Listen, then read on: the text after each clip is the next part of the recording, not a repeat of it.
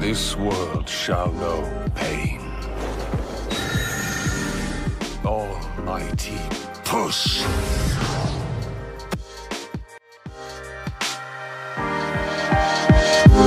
Welcome to the Blurred Buffet podcast.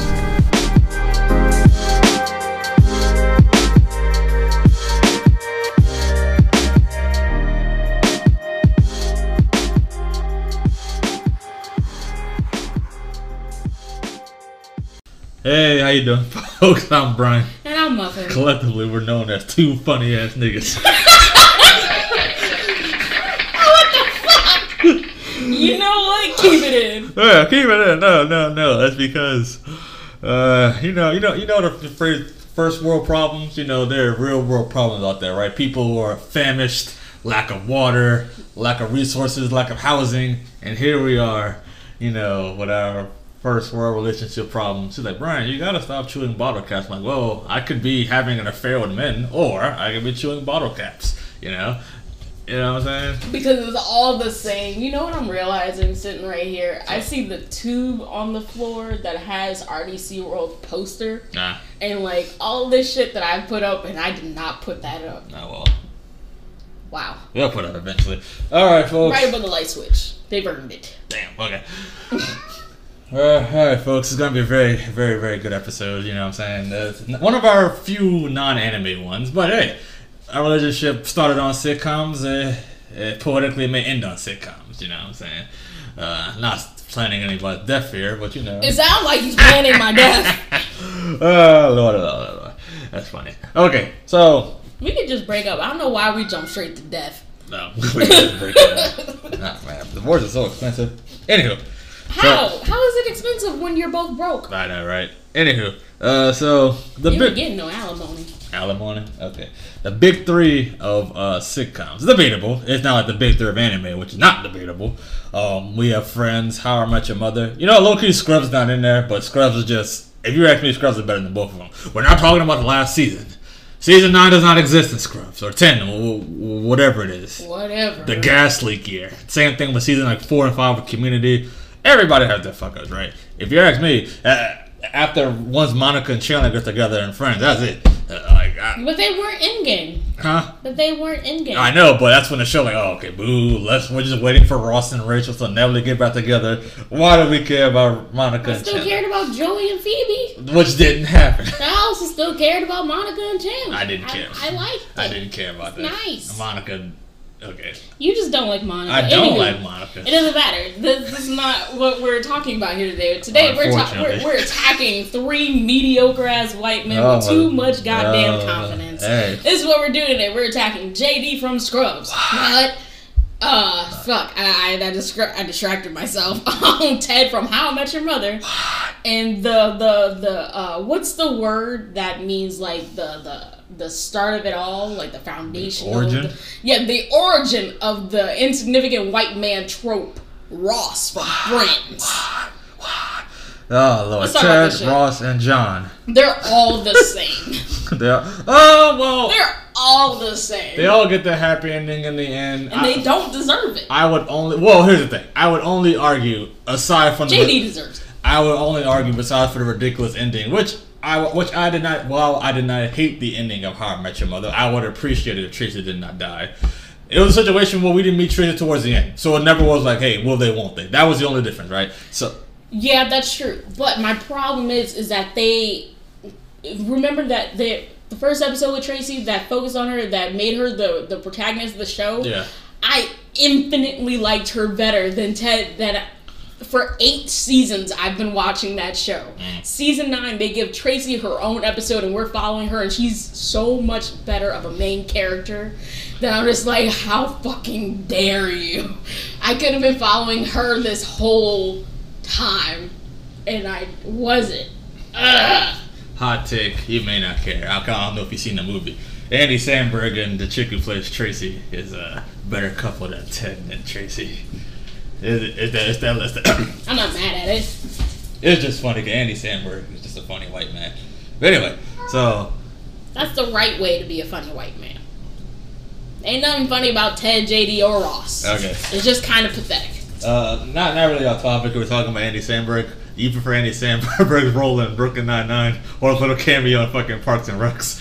Well, he's like the loud screaming Parks Brooklyn Nine-Nine. He was like, "Hey man, you know what we got to do in the park?" Fucking Andy Samberg, ridiculous, right? But Parks and Rec was a good show. Has zero rewatchability. Mid. That's why it's mid. That's why it's mid. Zero rewatchability. There are lots of things that I've watched and enjoyed that I just don't want to ever watch again. You talk about people don't deserve love. Tom Haverford, whatever his name is. I think it's Haverford. He knows who he is. Yeah, he does not deserve love at all. Not at all. I mean, ambitious and fuck. Give him credit for being ambitious, sure, whatever. But love. That's the wrong way to have ambition. Man. That's the wrong way to have ambition. Okay, so we'll probably at the end of the episode we'll determine who was the worst out of the three men, correct? Ross, JD, or Ted. So let's just start off with Friends. Let's go up in chronological order. We have Friends. We recently did we watch an episode about Ross's 10 times Ross is a terrible person? Was that an episode that was just on, or it was just for JD and just for Ted? What? We couldn't find one for JD. It was Ross and Ted. Oh, okay. Well, no, I think Ross. I think it was just for. That was just the top 20 relationships outside of the friend group and Friends. They didn't have a Ross worst moments. They should, because the boy knows they can fill 100 with them bitches. Okay, so let's get it started, right? I hate Ross. There was a quick little timeline. Hold on. Let me pull it back up real quick. Because there was a timeline of Ross's relationships that.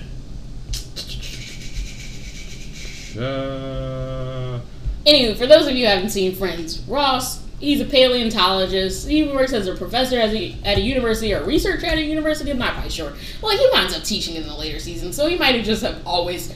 He works at a museum, and then he works at a university. That's what it is. But he has a cool job, reasonable job. He starts off the show married to his wife, finds out she cheated on him with another woman. So immediately, right off the bat, that's a huge blow to any man's ego. Not only did your wife find relations outside of your marriage, but she did it with the opposite gender. Personally, Brian, if you were gonna cheat on me, I would prefer it be with the man. I'm just saying. Is it because there's nothing I could have done? There's nothing I could have done, and I fuck with that. Ain't nothing wrong with me. It was something that I could not give you. Dang. I appreciate that. Alright, I understand that. Because with another woman, it's a direct comparison. Does she have a better pussy than I do? I don't want the idea of thinking that. I don't want it.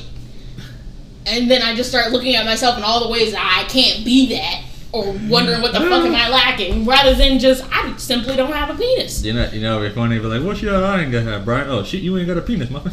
Yes! I fuck with it! Bring him in! Let's be buddies! No, I'm talking about the girl. Yeah, the girl I'm messing with has a penis, and you don't, muffin.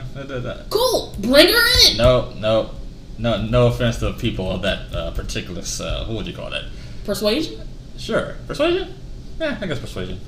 Cool. Okay, but now I pulled it up. So, quick timeline, folks. Ross and Carol got divorced. Easy peasy, lemon squeezy. Julie, not Lil Asian. After lusting after Rachel, one of our other main characters in Friends, he decides, you know what, it's just never gonna be with Rachel. Let me go on this trip. See what he wasn't going on a trip to find love. It was a work thing, and he connected with another researcher in the same field as himself. Yep. So Julie's still in the way of Rachel Ross. That's point 2. Point 3 is Rachel and Ross finally become a thing. The scene at the diner of Central Perk after hours, right? Great kiss, great scene. Great scene, and then he proceeds to fuck it up. Yeah, this is where the part of controversy comes in, right? Because Rachel has been a waitress at a coffee shop for a while. Ever since she got cut off by her parents because she ran away from her marriage. They're trying to make her be a responsible adult. Sure, fine, reasonable, all those things. But she finally gets on at Bloomingdale's, and she fucks with fashion. She likes it. It's her passion. It's what she loves to do and indulge in. If you can make money doing that with your life, go for it.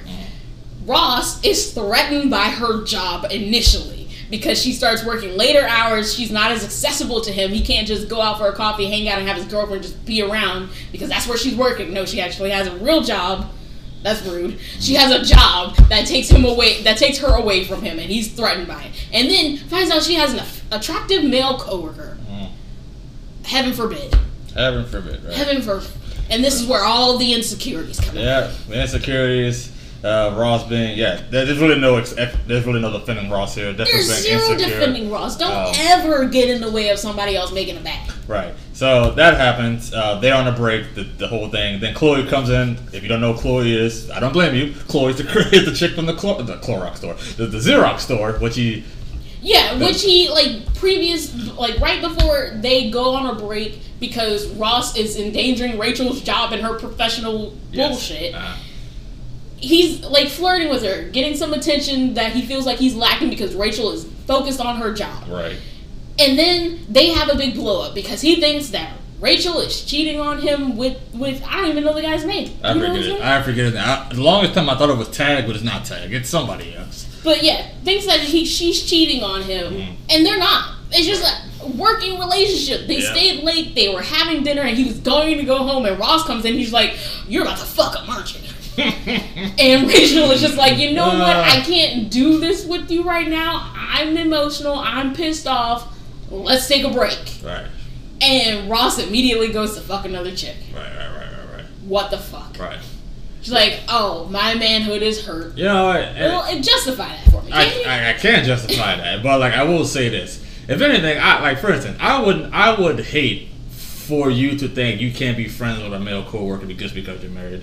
Foolishness. Like obviously, I'm not saying, oh yeah, fuck every guy you see, right? No, but like I look at it this way: if you're in a committed relationship, whether married or not, I feel like you get somewhat of a confidence boost, right? Because number one, someone finds you desirable for a long period of time, so you're more open with yourself around other people, right? Because hey, this person loves me for who I am, so I'm just gonna be who I am all the time, And if you connect with other people that way, cool, better. Honestly, I like it better. Not better, but I do like it when two people who want committed relationships can become friends because I can't ever recall a time that you were mad about me being friends with Chris or Franklin. Oh no, not a fucking thing. It's not a thing because honestly, like you need that dynamic, right? Because like, needs a strong word. I'm just kidding. No, okay, not need, but it's definitely a cool thing to have, right? Like, imagine if I was only friends with dudes, right? Now, if I have an issue with you, like, hey man, I can talk to a guy about it, but I'm just gonna hear what I want to hear. Nah, sometimes you need a female perspective, right? And vice versa. There's been a definite handful of times where I'm pissed off at you and Chris or Franklin are just like, you're being crazy, right? And then I just gotta let that shit go because no, I was not aware I was being crazy. Right. But most likely, if I had talked to Raven or Kara, they would have been like, hell yeah, he's in the fucking wrong. Yeah, exactly. You need other perspectives in your life. Absolutely. So yeah, I would hate, like for instance, you have a coworker, Frank. I would joke, I gotta meet Frank one day. Frank's like a swell guy. You know what I'm saying? Like I'm glad you have a Frank in your life, right? He's my employee, sure. I don't know. Seems like a cool type of dude. But anyway, back to the timeline. Don't get confused, podcast listeners. Frank and Franklin are not the same. Oh, yeah. Frank is Asian. Franklin is black. I don't know why I said black so hard. but yeah. So Chloe comes in. Point number 5, Rachel tricks Bonnie. Remember Bonnie, guys? Bonnie's just a chick that he takes to the beach house, one of Phoebe's old friends.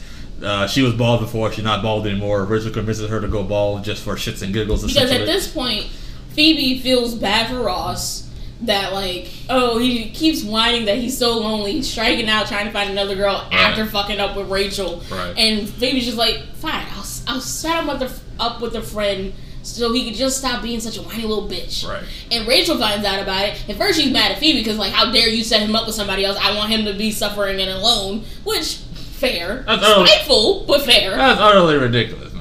It's like it's the whole saying about, bro, what's the point of having enemies? It's just like, I forget who said it.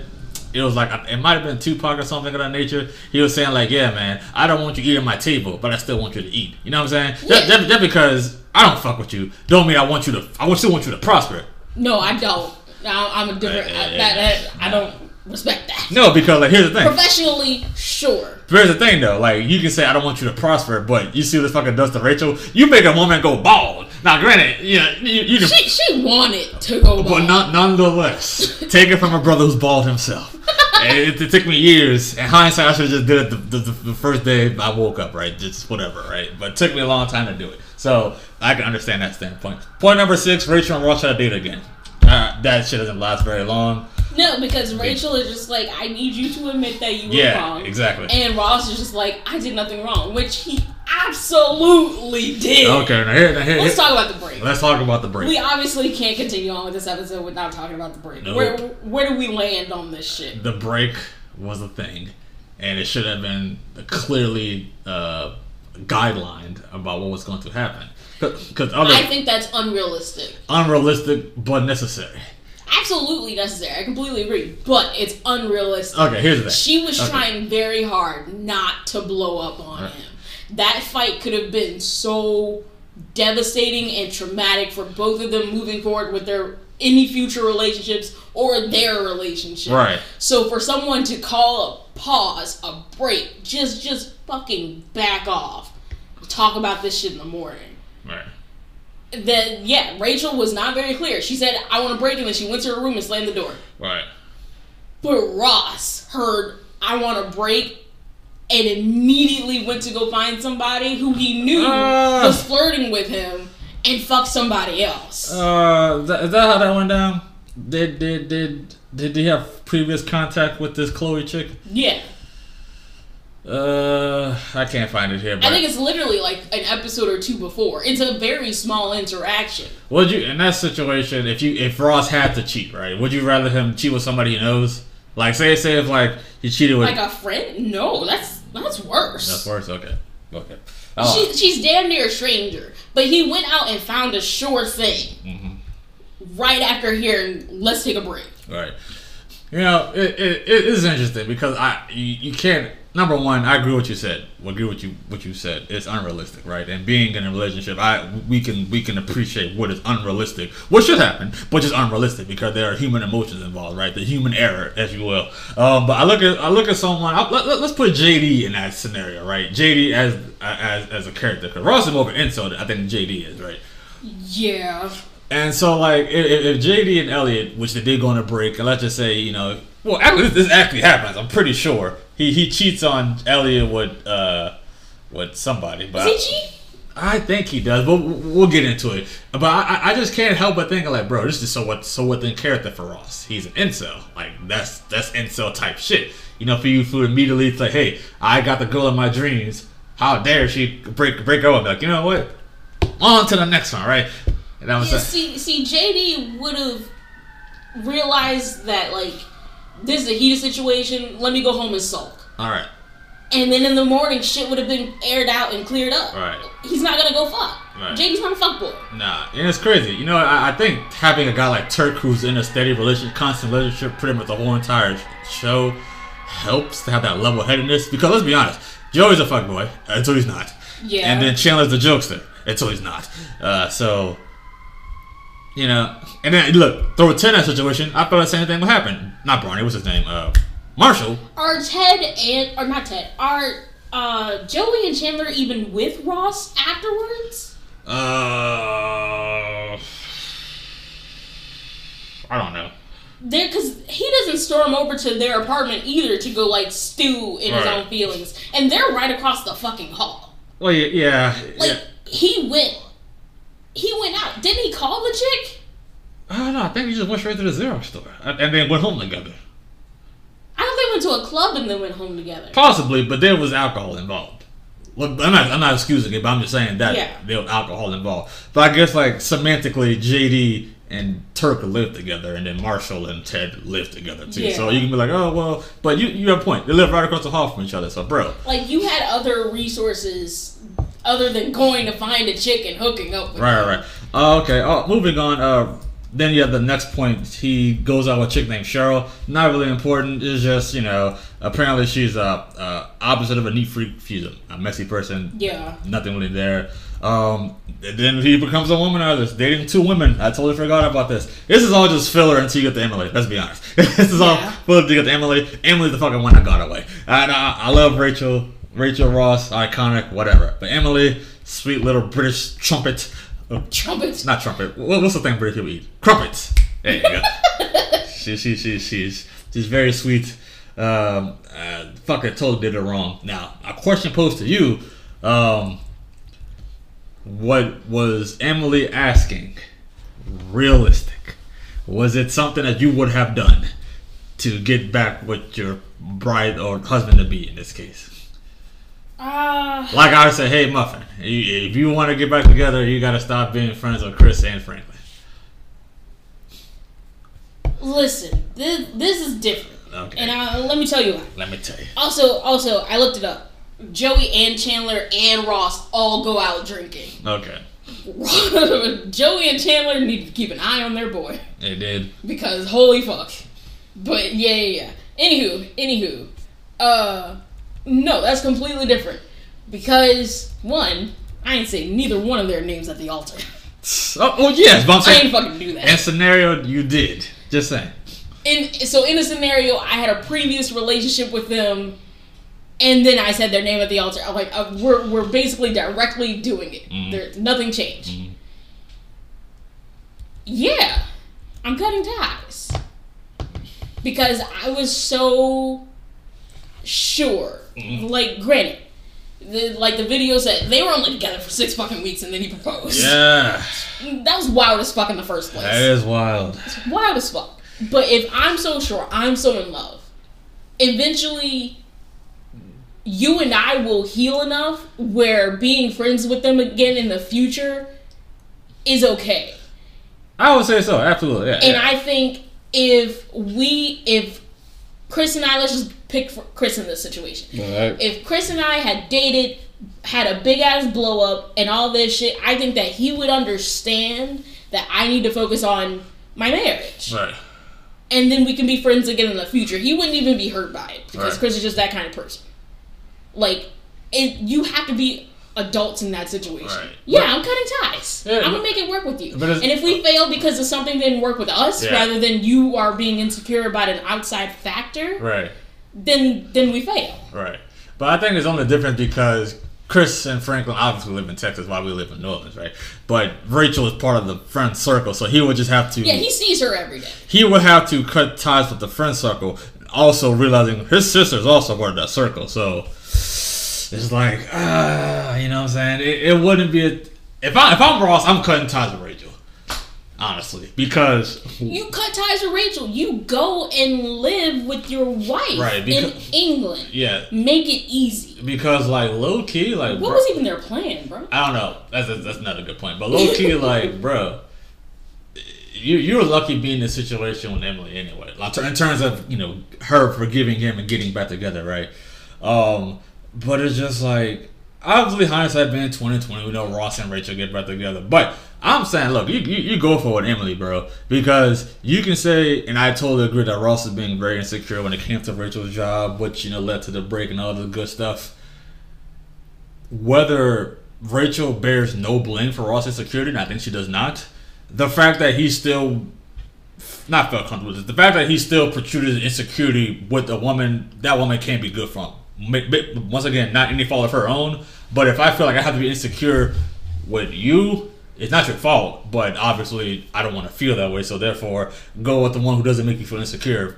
You know what I'm saying? You know I'm getting at? Yeah. It's like it's not Rachel's fault, but at the same time, like, okay. Because she in the days and weeks leading up to their wedding, Rachel was just like, I don't want to go. Right.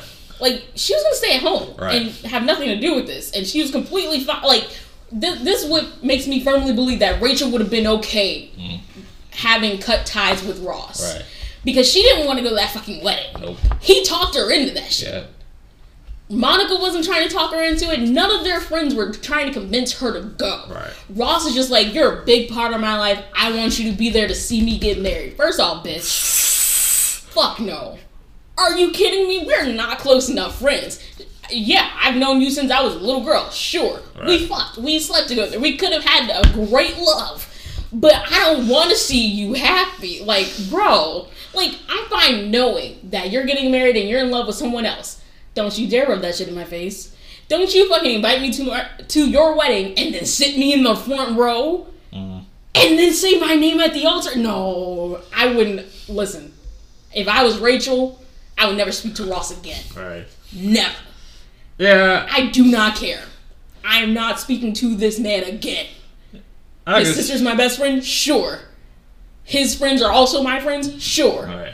We don't make eye contact. We don't speak. We don't do none of that shit. If I want to be like, hey, it's somebody's fault just in a ha-ha kind of way, I mean, low It key. ain't hers. No, it's not hers. It's low key his because, like, hey man, if you didn't invite her to the wedding and she didn't pop out right when you about to say "I take thee to be my lawfully wedded," he went a solid face, and then you know what I'm saying. And when it came into his head to say Rachel, you know what I'm saying. So she was just yeah. Because beforehand, Emily was hurt finding out that he had a relationship with Rachel, but she was still confident enough in their relationship in order to just let that shit slide. All right. If he never said Rachel's name at the altar, Emily does not go batshit. No, well, obviously, yes. But I'm saying in a ha kind of way. If her face doesn't show, I don't think Ross says her name. He can still, I don't think he does. He can still be in love with her, but it won't matter. It's very much subconscious. It wouldn't matter. But you forced her hand. You put her in this situation. But pretty much, we all know what happens after that. So dumb. Vegas wedding, pregnancy, if they get back together, yada yada yada. That's a timeline. But I wish that they had never let Rachel get knocked up.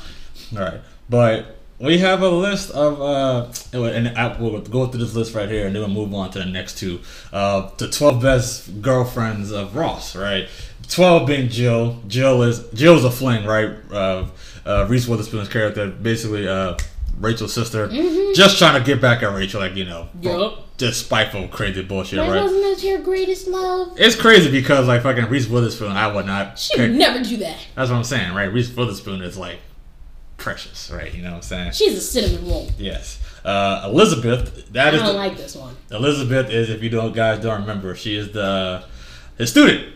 If there is any trope in television, books, any kind of media that Muffin despises, it's teacher-student relationships. I hate that shit. You don't like senpai, and I don't know what the other one is. What's that? Like, you know what I'm saying? Senpai is the teacher. What would be this? You don't call your teacher senpai. I don't call my teacher senpai? No. What do I call him? I don't think it's senpai. Senpai I thought that was reserved for upperclassmen. I don't know, man. I'm not Japanese. I'm a Negro just like you, man. I don't fucking know. Either fucking way. No, I do not like that. Yeah, I don't like it either because obviously it's a power dynamic that is deeply uncomfortable. Absolutely. It's whether prevalent or not, it's definitely a power dynamic, bro. You can say I'm not gonna say she had daddy issues, but we saw fucking Bruce. She got daddy issues. Bruce Willis, man. Listen, there is an exception to this rule for me, and it is in Riverdale, not our high school. No, the TV show. The TV show. Oh, okay. And they do it, and they play on the trope by making it an older female teacher with the high school boy. Right. Still equally disgusting. However, it exposed that oddly toxic masculinity thing where if a 15-year-old boy is getting his dick wet, all the old men around him are just like, yeah, you hit that. Good job. You're a man, son. But if a 15-year-old girl is doing it, they're just like, oh no, he's a pedophile. He's grooming you. All this shit is gross. When really, you need to have the same energy for both. Right. And by the same energy, I mean both of that shit is gross. Right. They are both being preyed upon, treated like it's equal. Right. Unfortunately, Riverdale made that shit scandalous and steamy in a sexy kind of way, rather than scandalous in a disgusting kind of way. Right. But it was hot as fuck. Right. Now, 3 things. Right. Number 1, I could be wrong. Well, was there a dynamic in Glee with the teacher looks like Justin Timberlake? I don't know his name. I didn't see the show, but you know what I'm talking about. Matthew Morrison? Yeah. Well, did they ever show what? No. Never had an inappropriate relationship with a student. There was one episode where the main character Rachel convinced herself that she had a crush on him, and he was just like, "You're a little child. Please back up. I'm so grossed out." All right. Okay. And number 2, I wouldn't mind in a cool like a nice little story tidbit you can make it to where I know it's wrong, right? But the older female teacher is basically sleeping with the bully, but she's you think you're big stuff bullying this little nerds or whatever. And she doesn't emasculate him, but I would write that and read that. You know what I'm saying? I like that. Yeah, you have real big man on campus energy, but you're a child, right? And have her be kind of a dominating personality. Yeah, absolutely. I fuck with that. It's you think you're so big and so grown, but you realize you're nothing. You weren't saying that shit when you was you asked me to step on you. Yeah, I know, right? Get on your knees. Exactly. Yeah, I'm writing it. Okay, and number 3. It's mine. Don't take it from me. And number 3, I was listening to a podcast about this, and I gotta set it in college though. I'm uncomfortable with the high school. Totally setting. fine. You brought up Riverdale, it made me think of Euphoria, but just thought of the podcast. Is there a teacher thing in Euphoria? No. Not a teacher thing in Euphoria, but I listened to a podcast earlier. They were like, at this point in time, day and age, do we just get rid of ratings in movies? Fuck yeah. Because like they were saying like okay, you wouldn't if we had a child, you wouldn't come home one day from work, you see like a child watching a movie and like, oh shit, dick is on screen, but then they're like, look at fucking shows like Euphoria. Like sex is more like it's more prevalent, it's more talked about, and it's very, very what's the word? It's very pushing the borders of quote unquote ratings, right? Yeah, you realize ratings weren't even a thing before like the mid '80s. Yeah. Yeah, it should absolutely be gotten rid of. It should be gotten rid of because this is how we get censorship and banning books. Yeah, and also like slippery fucking slope. I would argue, just like that one episode of Big Mouth, they're doing I guess a quote unquote good job of like surpassing ratings because there's just gonna come a frank with it. There's things hotter sometimes than sex in movies. Like you know what I'm saying? Like the implication, the tension of it. Like oh, absolutely, that's way sexier than actually seeing people fuck on screen. Right. So there's that. Was that 3? I think that was 3. Yeah, that was 3. I just wanted to bring that up, right? But moving on, we have Chloe. We mentioned her. I can't believe she's not number 12. I mean, she should absolutely be number 12. You know what's funny about this relationship is that Joey and Chandler were trying to get with Chloe. Yeah. And yet she just was flirting with Ross. Right. So for them all to go out drinking and then Chandler and Joey to not pay attention to where the fuck Chloe is and where she's ending up tonight. Right. That's bad friendship. Right. They're also to blame here. Next we have Janice, which is like, yeah, that's a ha. Now, I would have loved just... You see this typo? It says Janie. Yeah, I know, right? I let it slide. But I would have loved for, like, her to date Joey, too, because like, she does mention this show, like, all right, that's 2 out of 3. Got one more to go. Hell, how would you have felt if that's the one Joey ended up with? Joey ended up with Janice. No, it was too weird? No, too weird. Too weird? Okay. Fair enough. Next we have Bonnie. I don't remember anything about Bonnie. Wait, let's go back to Janice. Okay, go ahead, yeah. The fact that this little thing says that Janice dumped Ross because he was too fucking whiny. Favorite character of the show, ladies and gents. He is a whiny little bitch. And hindsight, I had no problem with Janice whatsoever. Like, sure. Zero. So sure she was loud, but that would fucking made her... Like, she's loud and from Jersey. Who gives a fuck? Yeah, and she's not like... Forgive me. She's not like trashy Jersey, right? She's just like... You know, she likes her fucking pumps. She likes her, you know, she just loves the material shit in life, right? And also, the fucking scene when your boy, what's his name?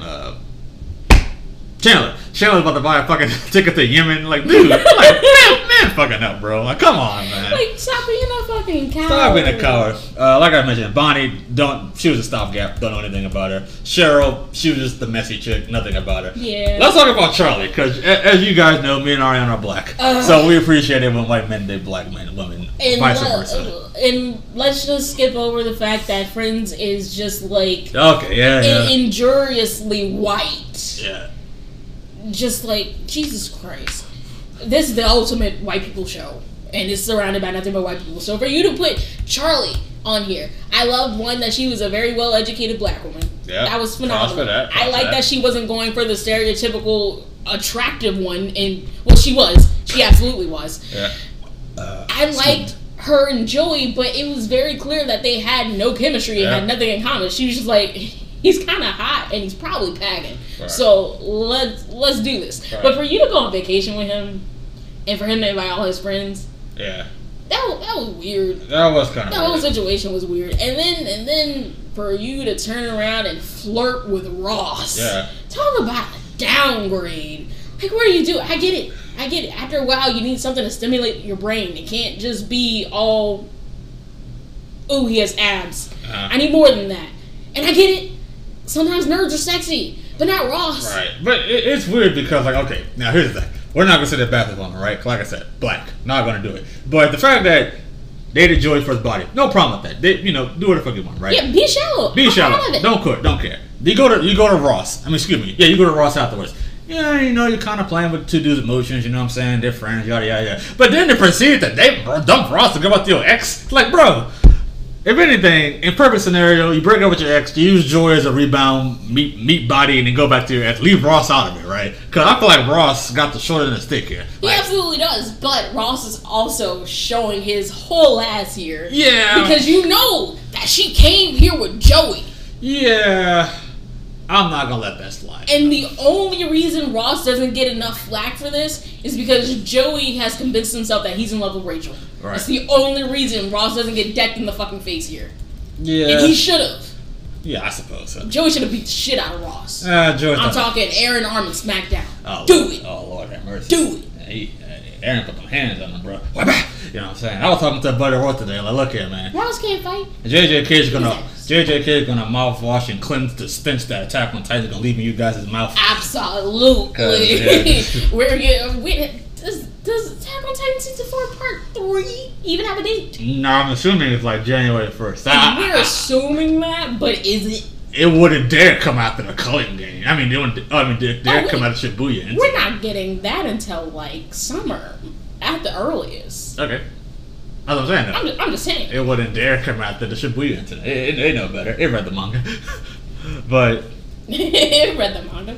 never. What the fuck is that cat doing? He's like underneath the couch being He's weird. chasing after something. Okay, cool. It's not a critter though. I think it's just more paper. Emily, number 5, which is ridiculously low, but Too low. considering Cross is on his list, fine, whatever, right?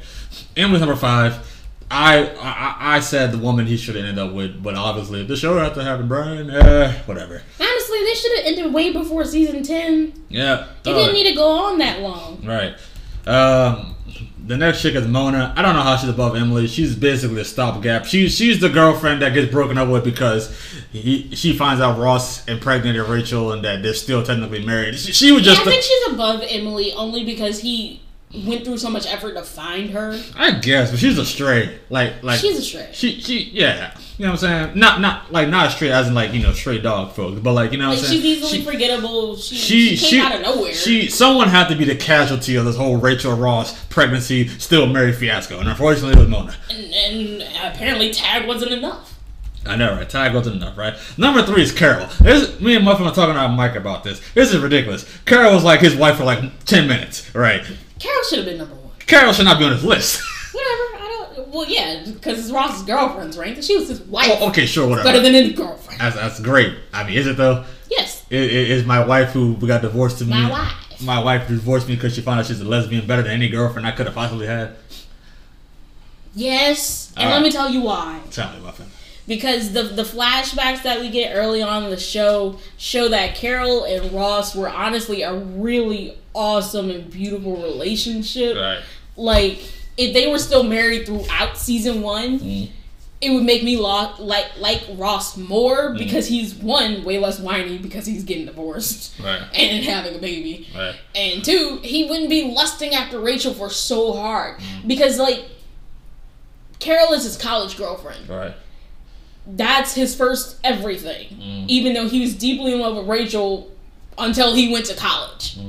As soon as he met Carol, all that shit went out the window. They were best friends. Right. Even when they hang out later in the seasons together, their chemistry is still so good.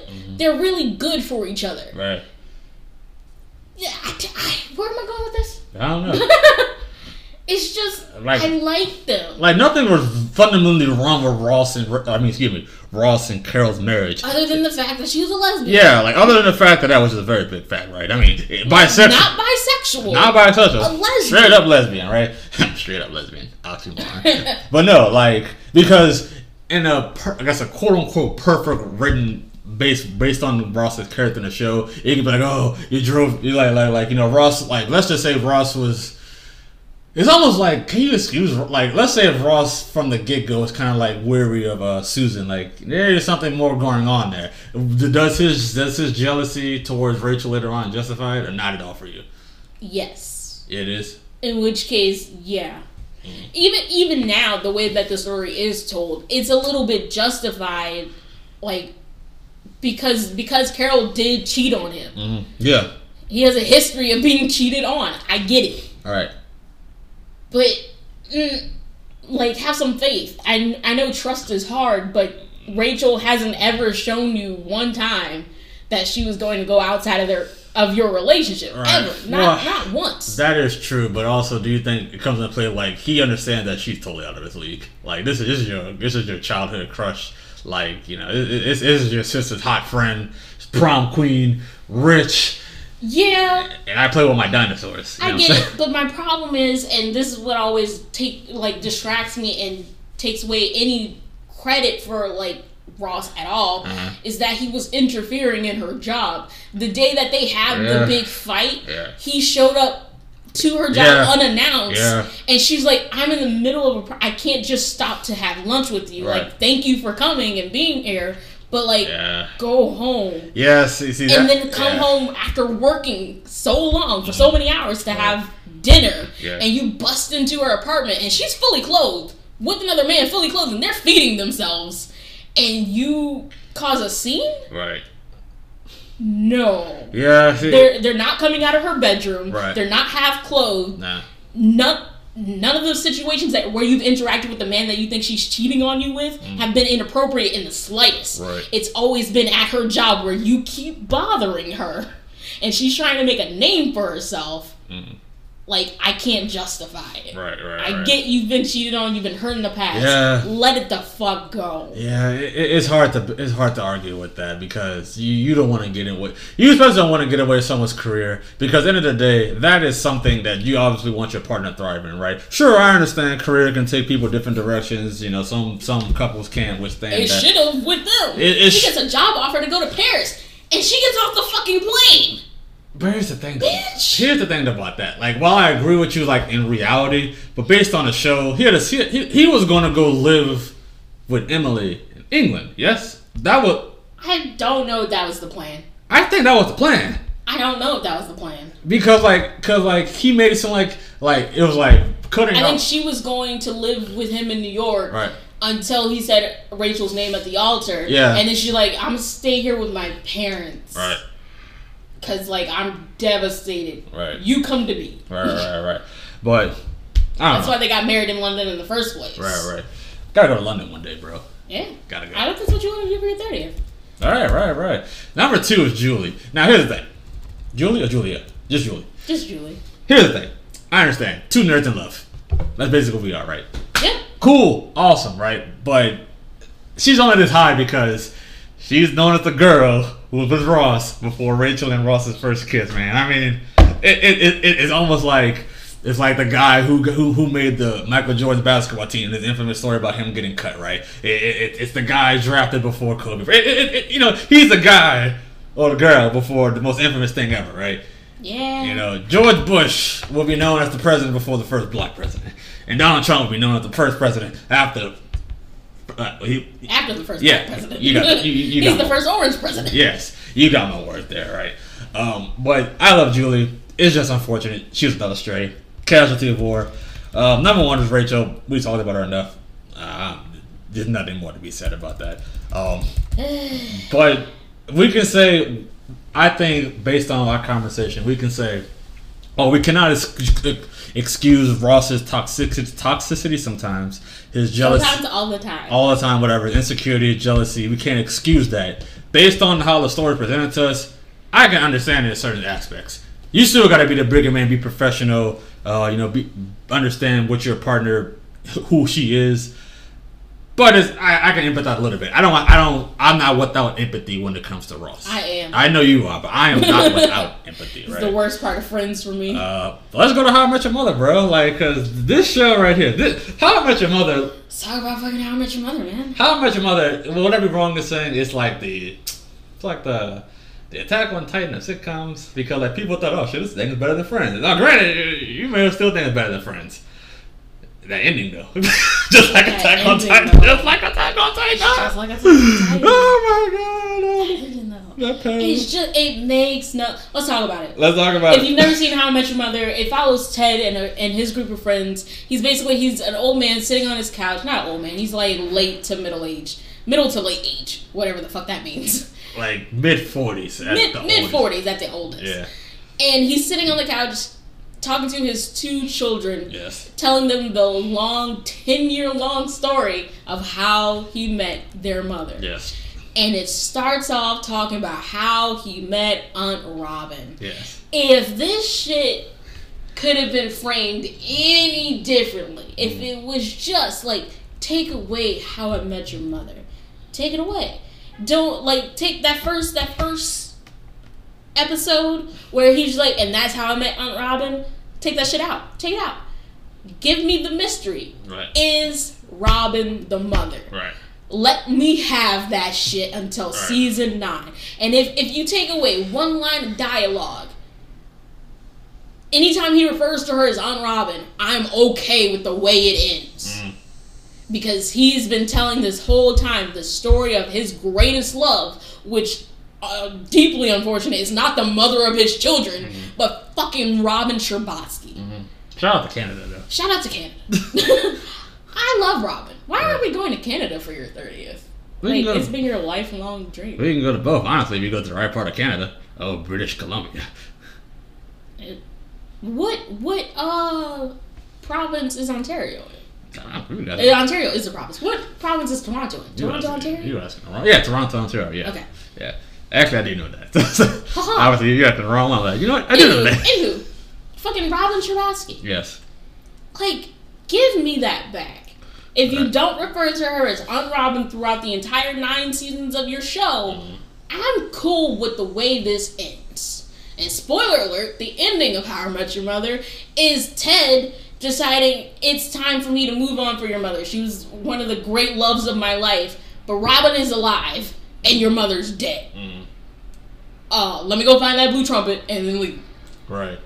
I hate it. I hate it so much because the mom's dead. Yeah, I can understand how that one line changes everything, but how would you feel if they took like a typical anime trope route? And I just mean this in the sense of just being routine. Like, that's how I met Robin. And that's how I met your Uncle Barney. And that's how I met your Uncle Marcia. That's how I met your Aunt Lily. They do that. They do that? They do that. It's very small moments. It's not an entire episode dedicated to it. Oh, okay. I want a whole episode dedicated to it.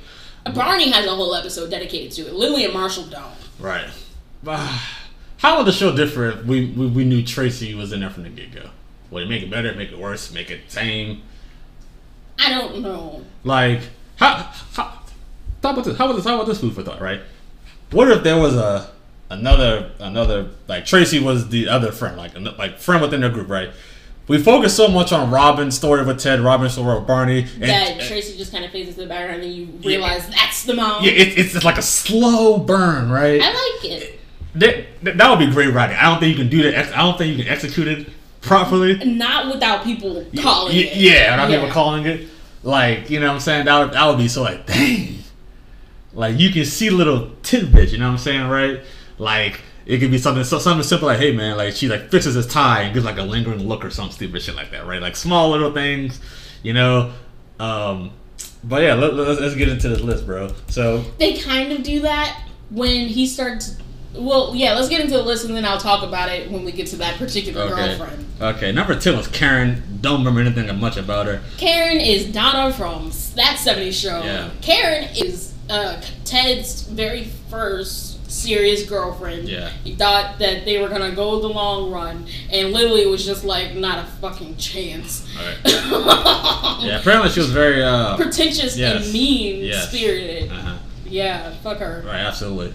Next one we have, this one was funny. I didn't remember this one at all. We have Royce, Judy Greer. Portrayed by Judy Greer. This is the chick that he tries to date after Stella. Yeah. After being left at the altar. Because apparently this chick also has been left at the altar. So they have that in common. So let's build a relationship off of our love failures. Great. Like, oh my gosh, right? Number 10 is number 8 is Kathy. I ain't gonna lie. Don't remember much about her either.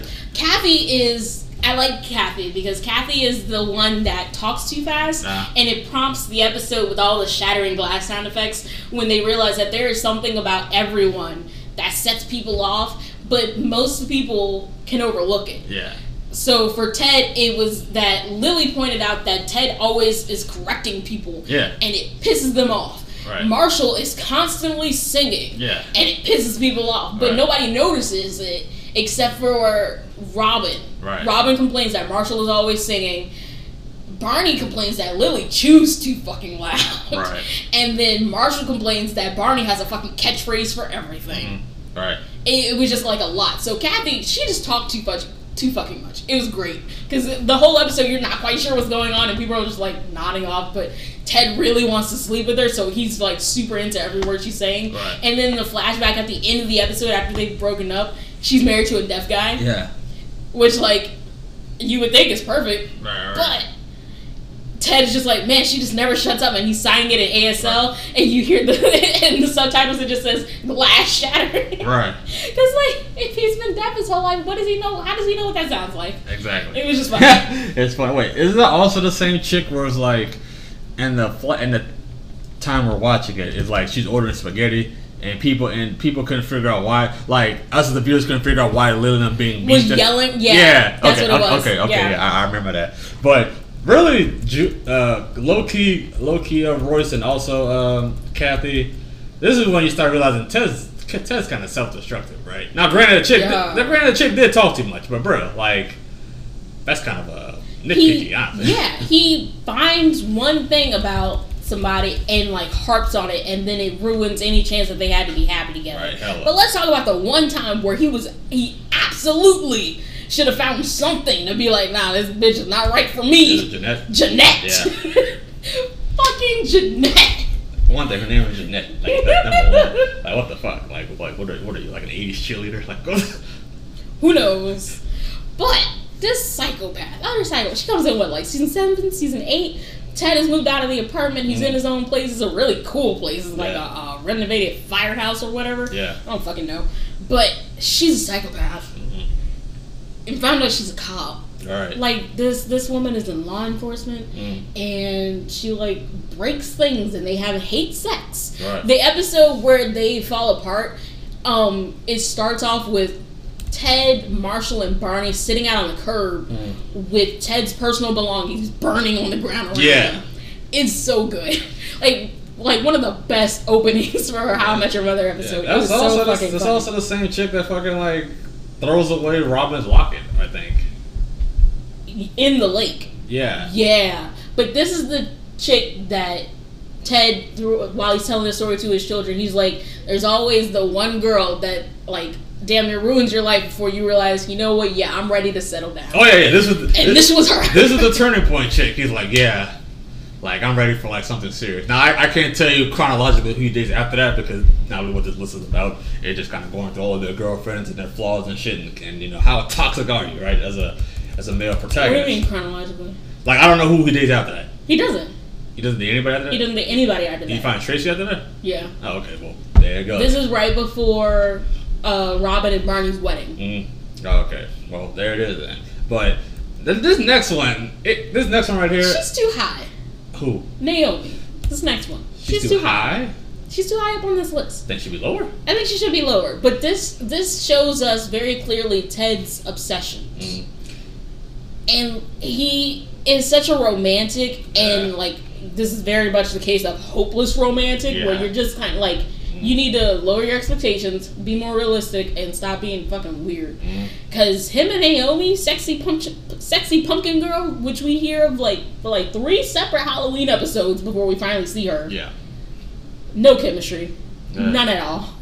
So dumb. Very much so. And it was a situation, like I was going to say, that really and honestly, was between Friends, this show, and also Scrubs. It's one of the few relationships we see that just ends because there's no chemistry. No one cheats. No one is nitpicky about something someone else does. I like it. It's honest. It's honest. Sometimes things just don't work out. Sometimes you need just bland. You know what I'm saying? This is bland. And that pump, like, what else? What the fuck's the hang, Chad? I never understood that. I don't know. Like, I think it's a voting reference to the early 2000s. It's not. We're too young. Yeah, I don't vote. Sorry. Just letting you know now. Number 5, we have Stella. Stella, also played by... Is it Sarah Bland? Sarah Bland? That's her name? Oh, it's something else. Is the first name Sarah? Sarah Chalk. Sarah Chalk, that's what it is. Yeah, she's going to be on another list. She's going to be on another list. But Stella... Now, here's the thing about Stella. I have no issue with Stella because... I have issues with Stella. Here's why I don't have issues with Stella. Because Stella is not exactly the same, but it's kind of like Zooey Deschanel's character in 500 Days of Summer. Stella says one thing: I don't date patients. Number 1, you try to get a fuck around rule around that. Number 2, I have a child. Some people don't have issue with that. But that comes with complications. It could be 10%, 90%. Typically, it comes with complications. And I have an ex-husband or just baby daddy? Not quite sure. Ex-husband. Ex-husband. 3 things right there, Ted. Okay, bro. So that's why she didn't want to get married again. Yeah, she didn't want to get married again. But Ted was fucking persistent. We know Ted's a hopeless romantic. Of course he's going to want to get married. And he's hoping that, hey, I'm such a great guy, she's going to fucking change your mind. That's not how... Not only that, he's hoping that she will change her entire fucking life. Yeah! Ted lives in Manhattan. Yeah. Just somewhere in there. Don't understand how he's affording it. Whatever. Right. Makes no sense. None of these apartments do. None of them ever will. Because, like, don't JD and Turk live in, like, fucking L.A.? Some shit like that. Yeah. Somewhere in California. California's fucking expensive. Right. How are these people affording anything? I don't know. Doesn't matter. No, it's New Girl and them that live in L.A. Right. They just live somewhere in But California. they 4 of them share a loft together. That's the most practical living situation I've seen. Yes. This shit. Like, But it's a big-ass loft, though. Right. But Schmidt has, like, a crazy, like, stockbroker kind of job. Schmidt is a stockbroker. Stockbroker. He's a marketing guy. Yeah, marketing guy. Just as a teacher. Nick, he comes with the big money later on. Actually, Nick had, if I'm not mistaken, Nick had like kind of a low-key good amount of money because he got like a car accident or something. Yeah, I think so. That was like in the beginning or whatever. And then you switch out Coach and Winnie the Bitch, but then eventually all 5 of them or 4 of them live there, whatever, right? So there's a lot of income coming into the loft. So from a what the hell do people affording this shit? Totally fine. Yeah. Totally makes sense. We should totally rewatch New Girl. So good. So good. So good. Absolutely. That's one we've watched so far. But yeah, what were you saying about Stella though? Ted expected Stella to change her entire fucking life. Right. Ted lived in Manhattan. She lived out in Jersey. She commuted to work. And he thought, now she's just going to come live with me and give up her fucking house that she owns, move her daughter from a brand new school, all because of you? Right. And meanwhile, Stella's just like, yeah, he's just going to come move in here. Right. And this is what I mean, that Ted is kind of the worst. Oh. He's so impulsive and lacks consequences. In the video we were watching about the worst Ted moments in How I Met Your Mother, where they're just like, what did they point out?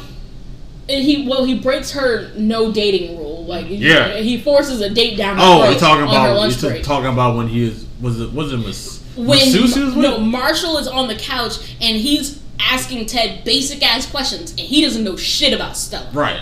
Because most likely when they're together, they're just talking about Ted. Right.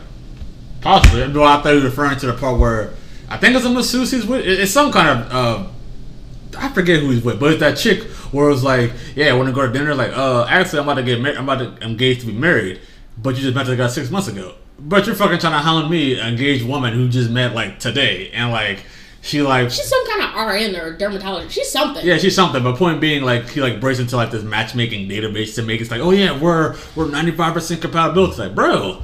What the? She just told you she's getting married on Saturday. You think you can force yourself down some?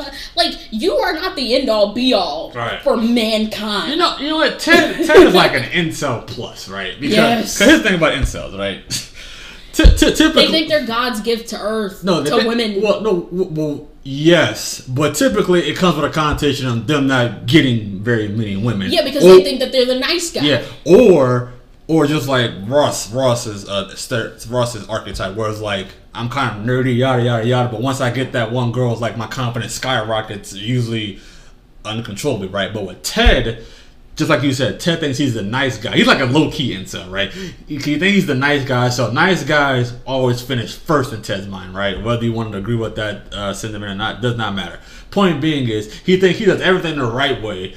It's almost like he's fucking like coaching these women or like telling them how to love correctly. Yeah. Almost like because he can't possibly be wrong. And that's like, woo, that's the worst, man. Like, woo! Ted Mosby, man. I was rooting for Ross to be the worst out of the 3, but Ted. He deserves to get beaten up. Like Ted, bro. Listen, while we were watching the show, I was like, man, I really don't like Stella's husband. He really ruined a good thing for Ted.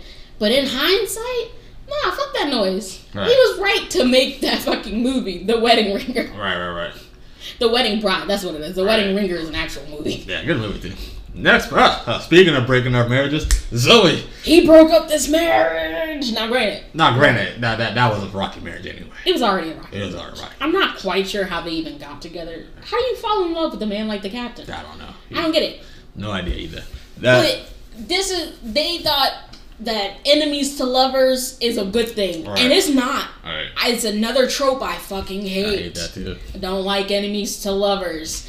You are on opposite sides. Neither one of you are going to change your mind because this is who you fundamentally are. So for him to have his ambition to design a building to decorate the New York City skyline, to date a woman who wants to preserve everything that New York is, Yeah.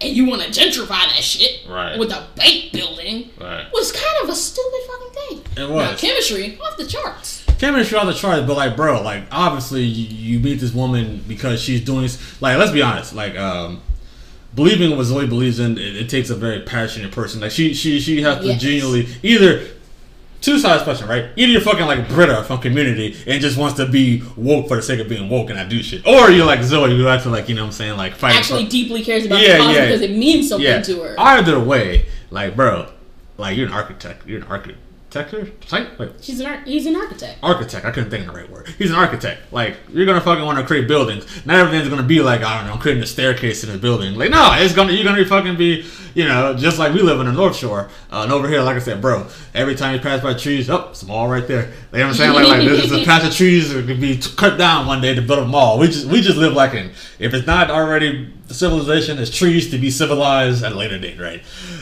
Really ruining the environment. Anywho, It doesn't matter. but even what irks me the most is that she leaves the captain, does all these things, and like gets a divorce and falls in love with him, and she tries to set him up with Katy Perry. That episode was weird. That was weird.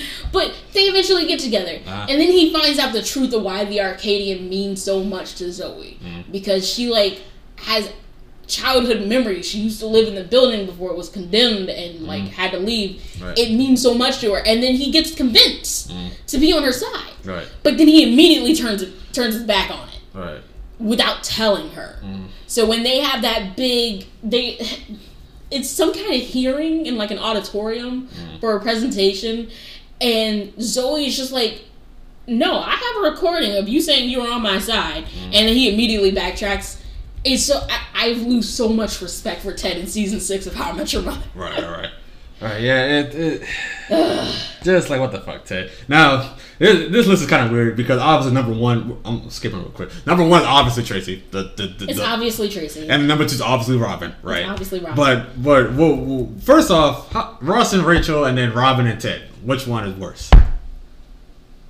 The whole history, dynamic. Ross and Rachel. Ross and Rachel's worse. I think they were genuinely toxic for one another. Now, Ted and Robin were fundamentally wrong for each other, but they didn't cause each other harm like Ross and Rachel did. If Ross and Rachel had stayed together, there's a chance that Rachel would have felt like she had to choose Ross over her career and would have never made progress as an independent, strong woman. Like, never would have found something that was just for herself. She would have always been living in the pocket of somebody else. Right. And that's a fucked up way to be. Right. Some people are perfectly happy doing that, but Rachel clearly found an opportunity where she was perfectly happy not doing that. And for Ross to stand in that way, that's toxic. Robin never wanted children. Right. She didn't want... It wasn't so much about getting married or anything like that, because obviously she turns around and marries Barney. Right. But they're both very happy not having children together, because we find out that medically Robin can't. Yeah, that's a whole different scenario, man. That was heartbreaking. That one thing to be say, I don't want children, but to be told that you can't have children, it's like, ugh. And I think if Robin and Ted were together when she found that out, Ted would have left her. Because I think his ideal dream of a family life was so important to him that he would have never have decided that he loved Robin more than the idea. So I think fundamentally they just couldn't be together until he had already achieved that dream. Right. Dang. I never thought of it like that, but I think you may be totally right, bro. Like, shit. Man. Now in this scenario, that happens in the show, do they get back together? Does Tracy even die for them to get back together? I don't think they can come back from that. They can't come back from That's something they can't come back from, man. Whew. Remember that episode? It's I think it's season 7 or season 8, and it's told from Robin's perspective, like they do with Tracy later on in season 9, and Robin is talking to 2 imaginary kids, and that's when we get the reveal that she went to a doctor. They told her she can never have children, right. And then the image fades away, like it was all like a dream. Yeah. And she goes back to the apartment, and it's season 7 because she's still living with Ted at that point, and Ted has the Christmas lights up, and he's doing everything to make her happy. Yeah. But and she never reveals that to him. But I think if they were dating and together and she revealed that, he would have turned those lights off and left. Oh. Dang, think so? I think so. I think Ted genuinely can't get past what he thinks life should be until it's taken away from him. Man, dude, that right there. That would be like a moment forever seen in fucking sitcoms, man. Absolutely. Now, my first question is, where did they go from here? Where did they go from there in terms of the show? Because I would find it very difficult to have Robin and Ted on the screen together now. Like how? Because there's plenty. Well, for a while it was like that. We went for like almost half a season where they just didn't interact with each other because it was too heartbreaking to be around each other. Right. I think Robin goes. This is where she goes deep into her career. She gets the job with the Worldwide News. She gets closer to Barney. Still stays in touch with Lily, but Lily is obviously moving on to the motherhood thing, and maybe that's a little too painful for Robin too. So this is where Barney and Robin come together. You know what? Because he's the only one left that's willing to step outside of the purview. Yeah. You know? You know what'd be interesting? I would have liked, like, in my ideal world, that what you said happened. But this happened, at this point, Barney and Robin have already gotten divorced, right? So imagine, now, also, Robin and Barney have already gotten divorced, and Ted never met Tracy. We never get that reveal yet. So now we're in a situation where they get divorced. So Robin and Ted finally give it a go. They gave it a good, honest try. Your scenario happened. And that's how Robin was written off the show. We don't see Robin on the show until Ted and Tracy get their happily ever after. Just at the wedding. One cameo episode for Kobe Smulders because he's off doing fucking Avengers shit, right? Yeah. One. That's it.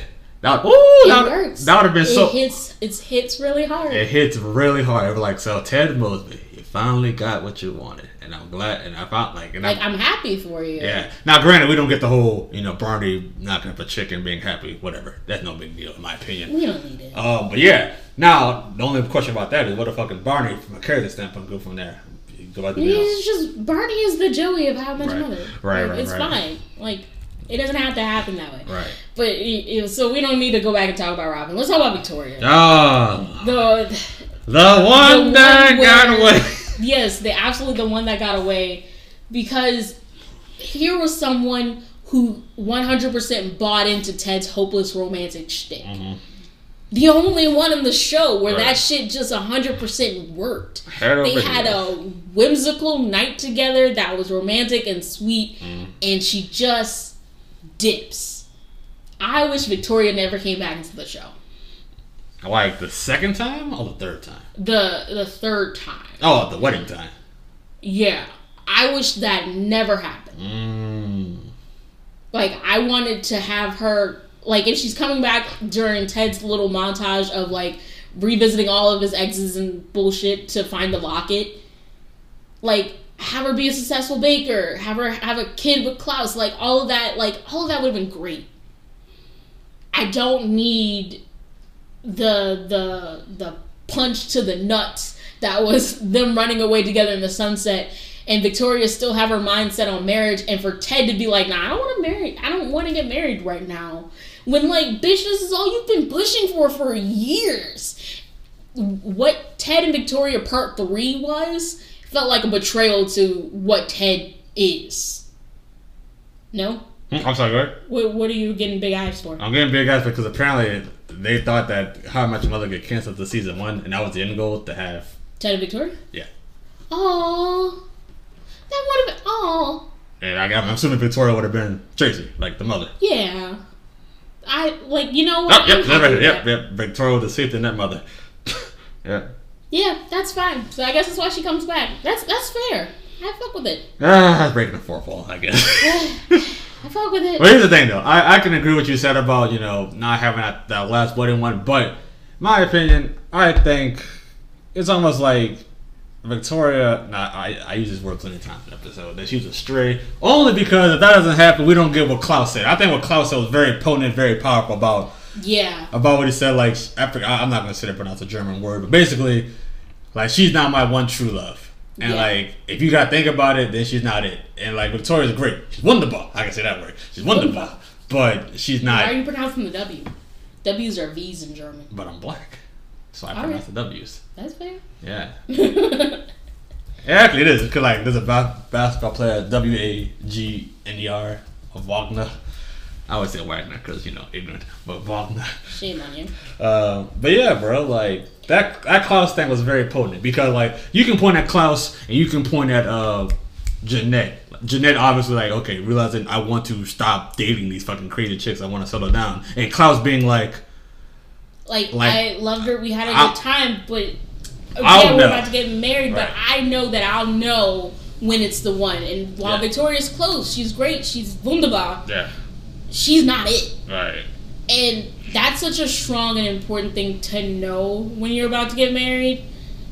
Because I feel like people in relationships, especially when they fail, like when they get married, you knew the day of your wedding.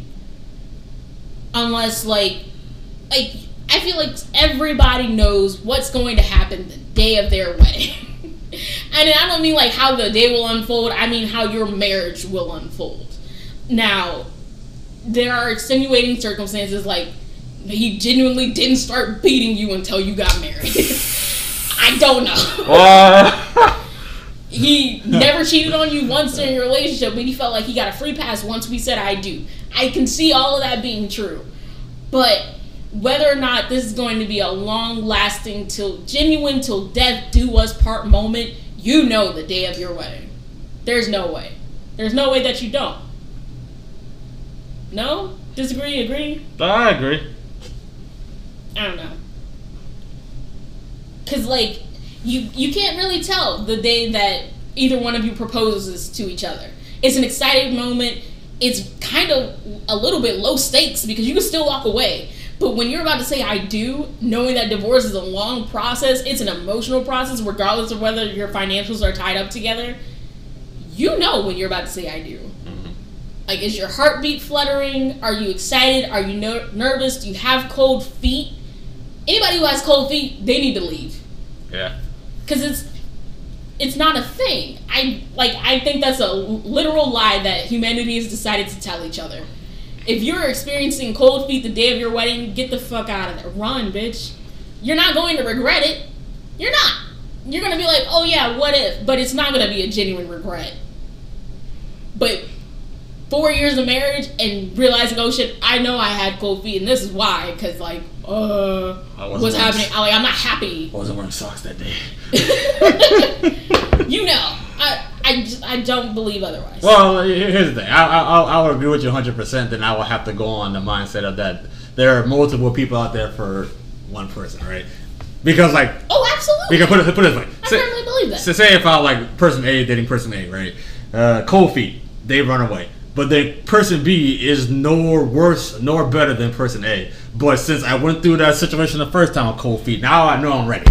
They can just be the same exact person, but just time and place, right? And they live happily ever after marriage, right? I can totally see where you're coming from that standpoint. But Ted, on the bright side, Ted does learn his lesson. Ross does not learn his lesson. He doesn't.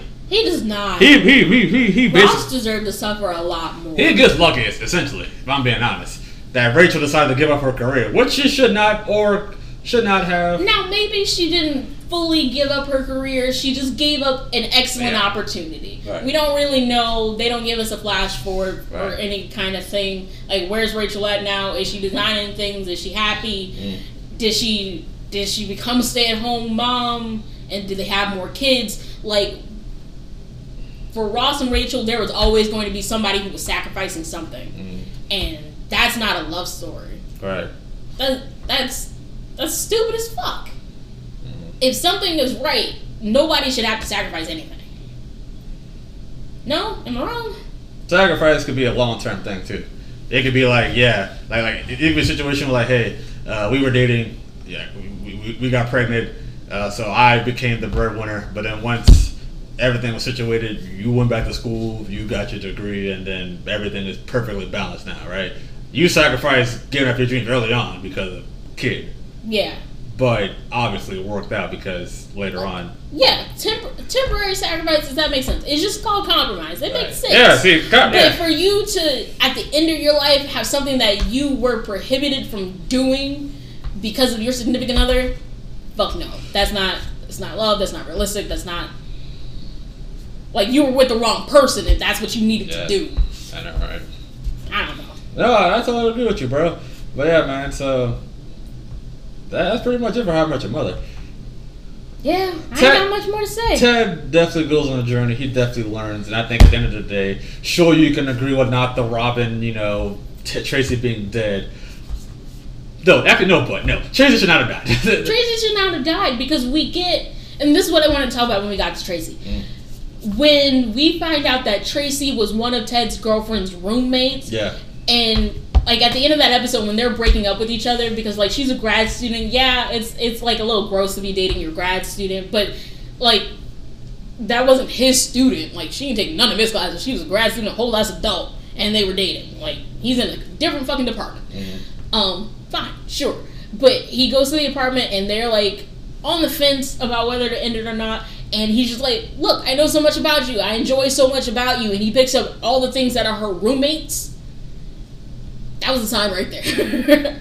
Like, he is so, like, all the weird bits of yourself. Someone should love all the weird bits of you. And that's what Tracy and Ted had. Now, we don't see it very much on Tracy's end of her loving the weird bits. We just see Ted being deeply and madly in love with every single aspect of this woman. And that's what he's been searching for years. That's what Robin couldn't give him. Like, got married, had a baby, she likes kids, she does all these other things. It's so cool. You should be that excited about your relationship. Right. And Ted and Robin just didn't do that. But Ted and Tracy, I wanted a whole season of them just dating and falling in love, and we just don't. Right. Yeah. Over them, we got with sad moments. Like, I never forget. Like, the one sad scene where it's like, they're talking about something. I think they were Ted was retelling a story to Tracy about Robin's mom possibly being there for the wedding. Yeah. And then she was like, what kind of mom will be there for her own daughter's wedding? And he looks over and his like eyes are like very wet. Yeah. And was like, oh. I mean, they typically are. But yeah, I know what you mean. Like he's about to cry. Right. Because like... And I want to know in that moment, did she know she was dying? I think so. Yeah. Because she consoles him. Because he starts crying.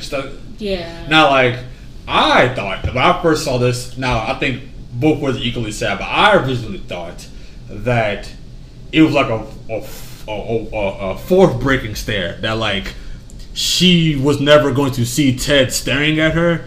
Like, it's just like, it's like... Like, he's reliving this moment and looking at us, the audience. Yeah, exactly. Breaking that fourth wall, Yeah, I thought just like, oof.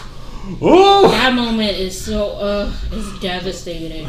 Like, yeah. That's why having children is so fucking terrifying. Yeah, very terrifying. You don't know. You can't guarantee that you'll be there for their big moments. I know, right? And I would never want to put another human being through that. Right. And like if I was 22 and my mom was dead and she wasn't going to be there for my wedding, I don't think we would have gotten married. Right. I don't think that's a moment I would be able to endure, and I don't want any chance I understand. of a spawn of myself having to endure that. No, I would totally understand that, honestly, because that's such a deep fear, just disappointing other people for shit that's out of your control. Yeah. Ugh. But let's talk about what I think, honestly, is the best out of the three shows, and I would argue, man, I'm not gonna say the best out of the three in terms of the toxicity of the male white character, but JD is less toxic than Ted and Ross. But you know what it is? JD's like, unlike unlike How I Met Your Mother and Friends, I think not most, but a good chunk of JD's relationships will play for laughs. Yes. And like, it wasn't until like later on this show you can say, oh shit, okay. Alright, there's some steam here. There's a fucking theme. There's some self-sabotage. There's some shit going on, right? Because otherwise, you know what it is? Because like, I ain't gonna lie. You take away Ross, Ted, and JD's love life out of each show, Scrubs is still infinitely better. Way better. Because it's fucking basically You don't have nothing in comic house. without tits. Like comic house, like a comedic version of House, right? Yes. I fucking love medical shows, right? Makes you wonder why I never got into what's that shit? Grey's Anatomy? Yeah. You really should. Nah, I think you'd fuck with it. That's too late for me. It's not. It's too late. It's for me. really not. Number 10 on the list, we have Nina. Oh, Lord have mercy. I Nina. don't even really remember Nina. Oh, you remember Nina? Because Nina, she was the malpractice lawyer, and like she Don't they boink in the conference room? possibly malpractice lawyer, and like she was trying to. I don't know if she was trying to get JD to like maybe do a risky surgery or on the father or something kind of nature maybe, but she was like fake flirting with him. You know what I'm saying? And then like there was one scene like, oh, I thought you said you didn't know how to flirt. Like, oh, I know how to flirt. She like licked her lips and he like fucking ran into the wall because like, and like I just think she's basically that relationship was basically there so we can get Jordan and Nina doing like their duel or whatever. Because like they're both like strong women, you know, get what they want. By the way, Jordan's not on this list, which is fine, but also like why Well, not? this is JD girlfriends. Yeah, JD and Jordan bumped. Dude, she was not a girlfriend. They just fucked that one time. Man, if any of these girls girlfriends, they just fuck one time. Danny was a girlfriend. I like Danny. You like- Jordan's sister. Man, no, Danny was crazy, man. She was a smoker. Number one. I mean, shit. That is a zero for me, bro. Like smoking, like Okay. I just thought their relationship was cute. I don't know. I guess, but like, how did the relationship start? Did it come from when their brother She was died? there to visit Jordan. No, Okay, it was before then. Before that, okay. Yeah. Yeah, she was just there to visit Jordan. Mm. Right before the baby was born, something like that. Yeah, possibly. I don't know. It was really short. It didn't matter. It was very short because like she definitely had a vibe of like yeah, JD, you're not enough man. Well, actually, I think that's exactly what happened. Like, you're not enough man for me. And she wanted basically to like date like multiple dudes at once or whatever. She wanted to have like an open relationship, and she was very callous about what she wanted, and this is cool, right? But poor JD, he was too soft and was not ready for that kind of. Yeah, he didn't know how to handle that. Did not know how to handle that. Now tell me this. Now this is where shit started to get kind of real, right? Oh, not chronologically, but just on the list. Number 8, we have Molly. Molly, she was, I forget what kind of doctor she was. She was a psychiatrist. She was a psychiatrist, right? Now, she's very pretty, very bubbly. Everybody loved Molly, right? You know what I'm saying? Little ray of sunshine. Yeah, and fucking Cox and Kelso tried to break her, but didn't let her get broken, right? But come to find out, was kind of not really dark, but kind of like, okay, she only was attracted to people That she could fix. Yeah. Munchausen, right? That's what it's called. No, No. not Munchausen. I don't know what it's called. There's a thing. I think Munchausen is like we Savior when syndrome? you like always think something wrong with you or something like that. But yeah, Savior syndrome. Yeah, pretty much. No, Munchausen's is a disease where you make yourself sick. Yeah, that's what it is. But yeah, she can only Hypochondria is the one where you think something's always she wrong. can only date people that are broken, essentially. Yeah. And like, dang, like, well, good thing for you, JD. You're not broken, you know, because she doesn't want you. She was not attracted to him. Right. But damn, that was just crazy. Like, it makes sense, right? Because a bubbly personality is just like, okay, I'm gonna be bubbly and happy, so you know, you don't have to be. But JD finds himself in these weird situations, and it's hard because at the end of the day, Scrubs is far more of a workplace thing than How I Met Your Mother and Friends, obviously, because that was more just literally like slice of life. It's a group of friends. Let's see what happens. But ethically, I have to wonder how JD hasn't gone before multiple fucking committees for fucking winding up being attracted to either a patient's relatives or the patient. Right. Like, what is this? Someone, like, you should be paying fines. Someone do something. Someone do something. Nah, man. Like, Tasty Coma Wife. Is she on this fucking list? She's like number 5 or 6. Okay. But number 7, we have Alex. At first, I thought that was the chick. I don't remember her. I thought I don't remember their origins, but I definitely remember their ending, right? You thought this was the chick that bought didn't land. laugh? Yes. Yeah. That about the porch with? Correct. Yeah, but it's the chick that she was an MRI machine for like a long period of time and never machine. Yeah, never She saw. got trapped in there or something? No, not or trapped. he would only like escort her to the machine. Yeah, like she would never see. She never saw her face for the longest time, right? And like asked her on a date, you know, pulled her out. She's very cute. It went fine, but the ending was just like she was a drug addict. She was addicted to the pills, and like you know, JD, rightfully so. I don't. You can't say people don't want to be saved, but if they're special, you can at least give the effort, right? He did it due diligence, at least like to try and get her some help. Yeah. But yeah. You know. If she's not ready to admit that she has a problem, then there's nothing you can do. And as a doctor, like, you shouldn't put yourself into that kind of situation. Because there's going to come a point in time where you can't save her. She'll either OD and you didn't get there in time and you'll blame yourself and possibly ruin your career. Or you'll just get too invested because, like, she's causing herself harm. And you obviously you swore an oath to do no harm. Right. So, like, you can't be with her and be complicit in this kind of behavior. That's fucked up. Right. Yeah, it's crazy. But you mentioned her. The very next one, Jamie. Tasty coma wife, Tasty coma wife. Number one, she's not that tasty. She's not. I mean, you know, your typical blonde, skinny white chick of the early 2000s, automatically hot, right? That's all you gotta Which do. I never understood. They ain't got no boobs, they ain't got no ass. That's what I'm saying. They got a flat belly and that's it. That's why I have a complex. Yeah, look here, man. If I want to be real for 1 second, there are certain points of the show where low-key Laverne is the hottest chick on the show. Alright. I'm just telling you right now. Laverne is sassy in a certain way. And you can say, oh, wait, is it Shirley or Laverne? Which one came first? Shirley or Laverne came first? Laverne came first. For you guys who don't know, when she not died, she does die in the show. She comes back as Shirley. All right, but no, like, I don't know. There's something about sassy women in the medical field that just like, Get you going, huh? Like, all right now. That's why you should watch Grey's Anatomy. Nope. Bailey's right there. Yep. You love Bailey. Bailey's based on what I know, she's just fucking mean. That's the difference between being. Listen, she earned the right to be mean. Like, you know what it is? Like, she in a male-dominated profession. If you ain't a bitch, you ain't making it. That's what I'm saying. Like, I'm not. What's the word? I'm not bashing women in positions of power that are merely nominated by men. That's the difference between a sassy woman who's like not on top compared to a sassy woman who is on top. You know what I'm saying? Like, because like Bailey is very compassionate. There's more to her than her just like shitting on the interns. Oh, okay. Well, who deserve to be shit on. Oh wow. Deserve to be shit on. Listen, they make some big ass fuck ups when they're interns, and she like their behavior reflects upon her. I'm gonna be a bitch too. Like, why are you being so stupid? Why'd you unplug that man from that machine? Right. Why'd you do it? Right. Are you fucking kidding me? Like, do you want me to get fired? Like, I'm supposed to be guiding you. Are you kidding me? Okay. All right. You gotta watch Grey's Anatomy. Fair I'm putting it on. No. Tasty Coma wife, you just knew the relationship was going to end badly because, number one... Her husband's in a coma. If you want to talk about, you know, when is it okay to move on when a loved one is in a coma, that's a discussion for another day. Oh. It's fine, whatever. But... You got an answer for me? I say 5 years. I don't know. They're in the coma for all those 5 years? Or, like... Yeah. Number one, I have one thing. I don't ever want to be in a coma. Like, if I'm in a for sure vegetative state and there's a very tiny percentage of time I wake up, pull the plug. Man, if you brain dead, like, that's it. Yeah. Don't try and keep me alive. No. Like, don't do that. I wonder what's the science behind that. Is someone who's in a coma... No, obviously, people in a coma aren't brain dead because people wake up from comas all the time, right?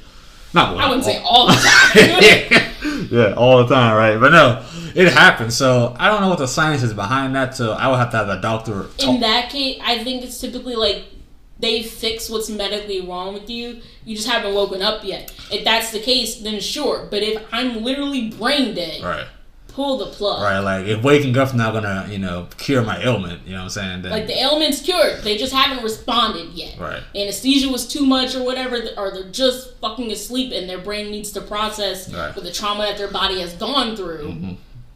Then yeah, keep me alive. Right. But if I had a brain injury and there's no coming back, yank that shit. Right. Man, speaking of brain injuries, that's it. Love and thoughts to the football player Tua. I didn't watch football, but he had a concussion like last week. He came back, which I think he should have came back. Then he played again last night, and he got fucking dropped on his head. They had to carry him off in the stretcher. Like he could like it wasn't a German suplex per se. That shit looked like it was I think it was just a bam. This is why football shouldn't be a thing. Football dangerous as hell. I don't know if it absolutely is. There was an article where a 16-year-old boy just recently died, you know, from his injuries from football. Playing football, like, man. This country, like, I don't get it. It doesn't make any sense. Yeah, they have the chance to earn millions of dollars. Sure. But you can literally be impaired for the rest of your life. Hey, man, I'm gonna be a kicker. And you risk that constantly. Do kickers immediately get off the field after their job is done? Yeah. Okay, then sure. I don't want to kick the ball. No. Yeah, that's just fucking, and we glorify it, and people idolize that shit, and it's not okay. Right. But yeah, I just wanted to bring that up. But yeah, Jamie, Tate Tacoma wife, that's a laugh one. This last, like, shout out to JD for getting laid at. So is Lisa. So shout out for getting laid at the funeral. I mean, yeah, but like everybody could hear you. The closet is not soundproof. It wasn't JD. That was Tate Tacoma. You know what I'm saying? Making all that verbiage. She probably didn't fuck with her in-laws. Probably not. But yeah, you mentioned Lisa, aka Gift Shop Girl, for laughs. Another stopgap. When she comes, like it's a very brief thing, and then when she comes back later, she's like, "I didn't disappear. I got married, and you ignore anybody who's not single around you." Exactly. I was like, "Wow, JD's a little bit toxic." I mean, shout out to him for not lusting after married women. Fair. Ted couldn't keep it in his pants. He couldn't keep it. But perfect segue. Talk about people who couldn't keep it in their pants. Kim is number 4. Well, let me tell you, I don't know how. I couldn't keep it in. JD couldn't keep it in his pants. He was the first man. He kept it in his pants, alright. He was the first man in human history to get a woman pregnant without penetration. I mean, he's not the first. He's the first. Listen, documented. I don't understand. Before this happened, Glee was already out, right? I'm pretty fucking sure. Correct me on the timeline if I got it wrong. But in season 1 of Glee, the cheerleader Quinn convinces Finn, which gross. Finn and Quinn. I ain't dating nobody where our names rhyme. Don't do that. But yeah, she convinces him that because he jerked off in the hot tub, she got knocked up. When really, she fucked his best friend. Yeah. And tried to convince him that it was because of the hot tub. But that shit, that's just toxic. I didn't watch Glee, right? But apparently, if I understand, obviously Santana was pictured as the mean girl, right? But low-key Quinn was really the fucking... Quinn is the villain. Yeah. She completes her arc in season 3 though, and it's great. I'm here for it. I like growth. And, we watched the Heathers twice in the last month. Yeah, they you can't snuff out of life because of what somebody does at 17. You shouldn't be judging people for their teenage mistakes. Now, granted, if they're going around and committing murders, you should probably judge them for the rest of their life. Yeah, that's fair. But because, if they're homophobe at 17, doesn't mean at 34 they can't change their fucking minds or realize they were closeted the whole time. Right. Don't do that. Don't do that. Right. But, yeah, but back to Kim, though. There was nothing wrong with Kim, per se. Obviously, she got pregnant in the most inconvenient of ways, right? Yeah. But she lied about it.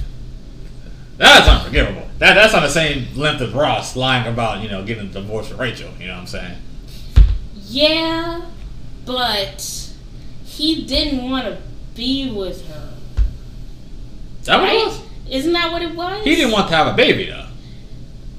Well, first off, he was surprised and alarmed by the pregnancy. But then she gets a job opportunity 2-3 hours away. Right. And they try to do the long distance thing, and she finds out that JD's not really happy with the long distance thing, and she lies and says that she has a miscarriage because she's never coming back to that area. She's never gonna go back to the hospital. She's never gonna see him again, most likely. Be free. You're unhappy in this relationship. Sure. Nah. But then she comes back because they're at a conference. He finds out that she's still knocked up. Didn't have a miscarriage. Right. He missed out on months of the pregnancy, but he didn't miss out on the baby's life. That's different.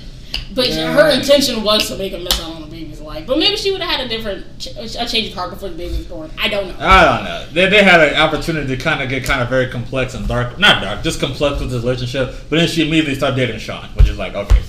Now you're just Elliot's ex-boyfriend, right? The one that... Well, they couldn't get back together after she had lied about the miscarriage. Well, no, I understand that, but there was still arcs to be had. But once she starts dating Sean, okay, I get it. They just switched partners, right? Oh, that's funny, right? The dude that was in love with the seal, low key, you know what I'm saying, is dating JD's baby mama.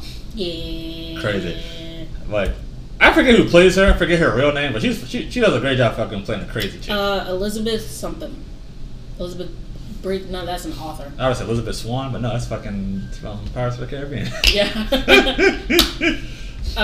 if I'm not mistaken, she fucking plays. She's in Hunger Games. She's in Hunger Games. Mm-hmm. That's who?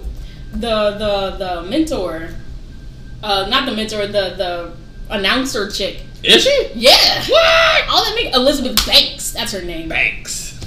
Yeah, you didn't know? She's in something. She's in the acapella movie with Pitch Perfect? Yeah, she's in Pitch Perfect. No, she's in something. And it may be a movie, maybe a TV show. I think it's a TV show. Is it? It may be a Modern Family. Where she's like the wild party girl.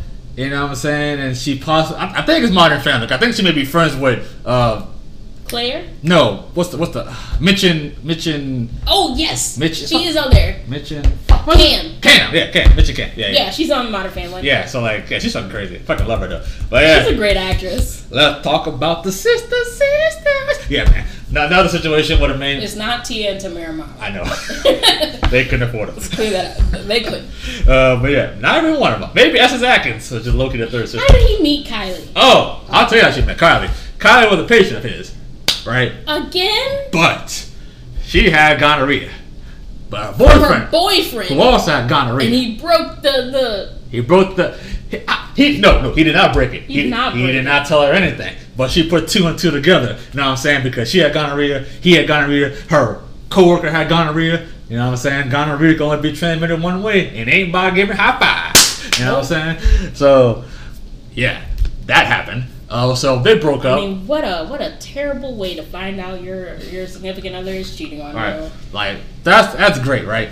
They broke up, and their relationship's very cute, very adorable. Because you see growth here, because she's not celibate, she's holding out for marriage. She's holding out for marriage, or she's making JD work for it. Either way, no big deal. It's fine. She's making JD work for it because her boyfriend just fucked her and gave her an STD. No. I'm not saying, I'm not like chastising or anything. I'm just saying that's what happened. So when JD is finally about to get it, this is when he fucking finally gets on Molly. You would think it was Elliot that he fucks up with, right? No, this is when he finally gets on Molly, and he was gonna hook up on Molly, but changed his mind. Yeah. But then he decided to be the chivalrous knight and tell Kylie, yeah, I'm so glad I left my other hookups to be with you tonight. And then he thought it'd be no big deal. Started arguing.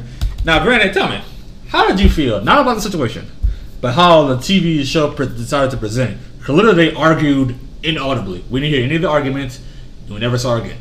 We just saw them like physically arguing, but it was just like JD voiceover talking about how they're arguing. How do you feel about that? Like, no closure. You're okay with it because she was just a girlfriend of a couple episodes. Yeah, it didn't matter to me. None of these breakups really mattered for me unless they've like been around for like a season or at least half a season. I would just like to have heard what the argument was about, because like I'm thinking to myself, okay, obviously cheating is wrong, right? He didn't cheat, but the intent to cheat still is cheating, whatever, right? But how was he going to? Because he seemed very angry, like bro, what are you to be angry about? Like, what? Yeah, I'm like, how are you possibly sitting there justifying this? I don't know. I feel like they did it because they knew that there was nothing JD could say. Right.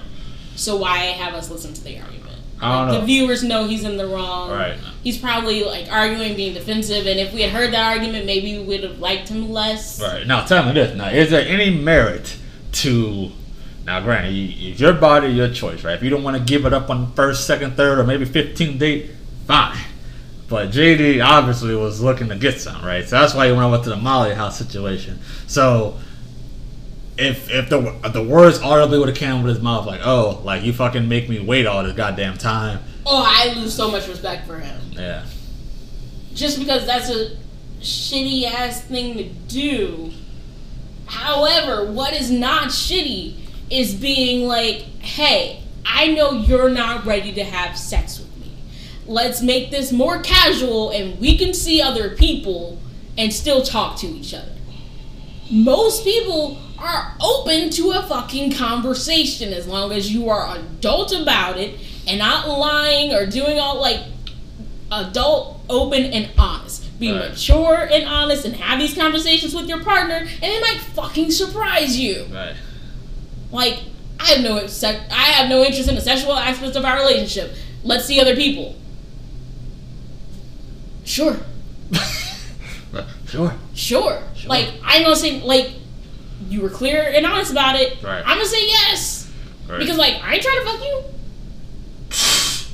I just like a warm body they hang out and watch Netflix with. Like, that's all we're ever gonna be. Damn. You can go have sex with other people. Sure. Easy peasy. Easy fucking peasy. Easy peasy. Super easy. I want you to know, podcast listeners and Brian, this is a hypothetical conversation. This was not giving me giving you a pass. Pass. Oh, pass. Just saying. Good. Just saying. Good movie. Owen Wilson, Big Buddy.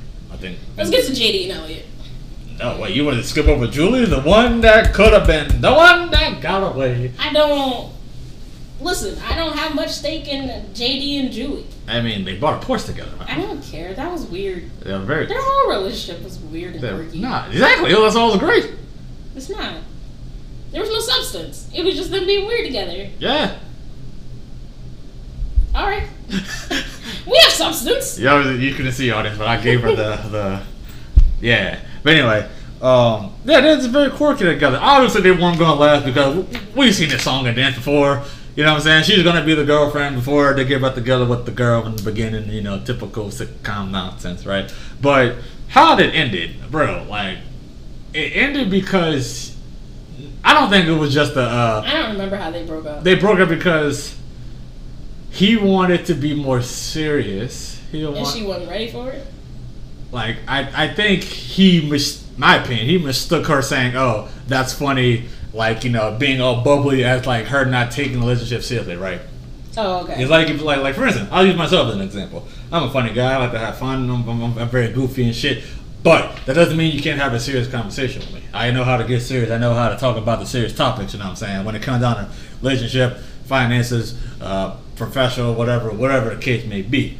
And I guess JD felt like she could never have that aspect. Yeah. Also, you can see as a situation where like that's just an excuse he made to basically get back with Elliot because, like I said, I'm pretty sure. But they don't get back right after that, do they? Well, they don't ever get back together because they get together flash forward, and they kind of sort of get together, but mainly it's the flash forward, you know. I thought Julie came before Elliot and Keith. Possibly. Timeline kind of murky, but he was the closest thing that he got to you know, a happy ending. Happy ending, right? Yeah. But speaking of happy ending, by the way, you see the fucking picture of Elliot? Like, bro, like why is she staring at me so hard, right? I don't know. Those eyes are so fucking blue. I know, right? She's also a chick who voices Beth. And Brian hates Beth from Rick and Morty. I hate Beth for a number of reasons. It's not just the one. Like, you don't like the way she treats Jerry. I don't like the way she treats Jerry. And like, I think she treats Jerry fine. His perfectly sums up. She wants people to pity her for fucking marrying this quote unquote idiot, but at the same time she has no problem demeaning this quote unquote idiot. You can't have it both ways. You can't have it. Either you want to be sorry for your ass or just call you a coward bitch. What do you want?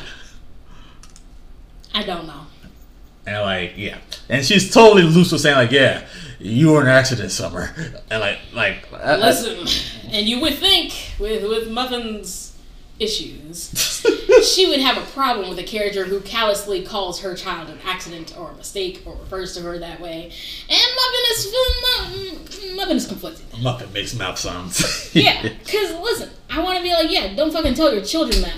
But also, yeah, I get it. You gave up a lot, but also like you still managed to be very successful. I think you're a strong character and all this yada yada shit. Maybe stop treating your children that way. It'd be nice. Stop making your problems their problems. That's pretty much it. Like it's almost like she's trying to get sympathy from Summer. Like, oh, you're trying to get sympathy because you thought about aborting me? Okay. Like, bitch, you should have did it. Yeah. Go do it. Like, go and fucking do it, right? Awesome. Go be a space pirate. Right. But Elliot and JD. Monster. Elliot and JD, do they have the best on again and off again out of the three? I don't like on again, off again relationships. Another trope I don't fuck with. Well, this episode's about. Cause I know. I think they do. Because I think out of all of them, out of Ted and Robin, out of Ross and Rachel, I think JD and Elliot genuinely grow the most as individuals. Okay.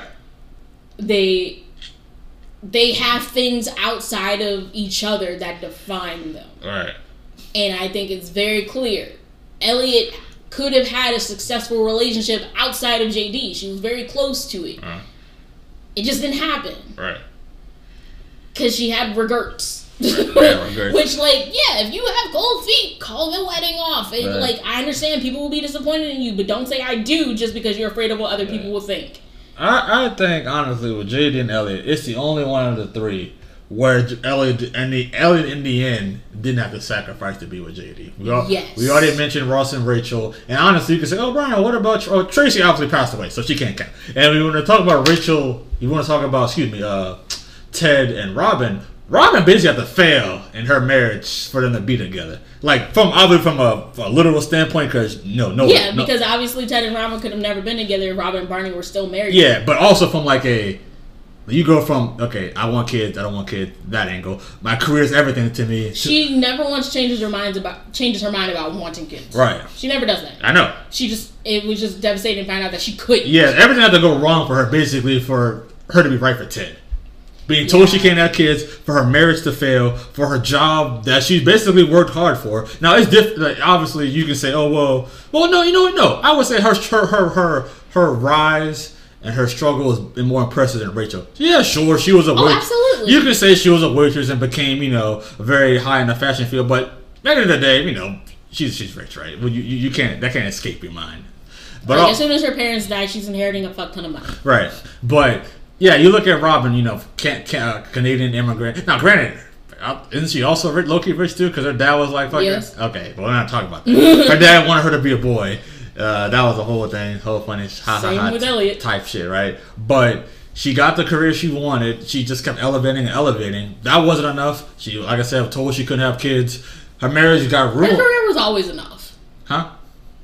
Like, she got a job at a small-time news station. Yeah. She wanted to be a worldwide famous news reporter. Yeah. So, in a sense, it wasn't enough. But once she got to worldwide news, she was settled in what she wanted and then went outside of her career to find more happiness. Right. And that's how she gets with Barney. Right. And then she gets more success and she becomes globally famous and does all those things and realizes that, yeah, I still want more happiness outside of myself. I just wasn't going to find that with Barney. Right. I think, and we don't see this very much in How I Met Your Mother because we don't see much after the reveal of the mother being dead. I think Robin really stepped up once Tracy passed away and played a really big part of Ted's kids' lives because, they lost their mother. Right. I'm never going to replace her, but I can be there for them for the moment. Right. Well, yeah, absolutely. I think it was shown because the kids are teenagers, so they're of age where they understand all this kind of stuff, right? But in my opinion, kids pick up on things, right?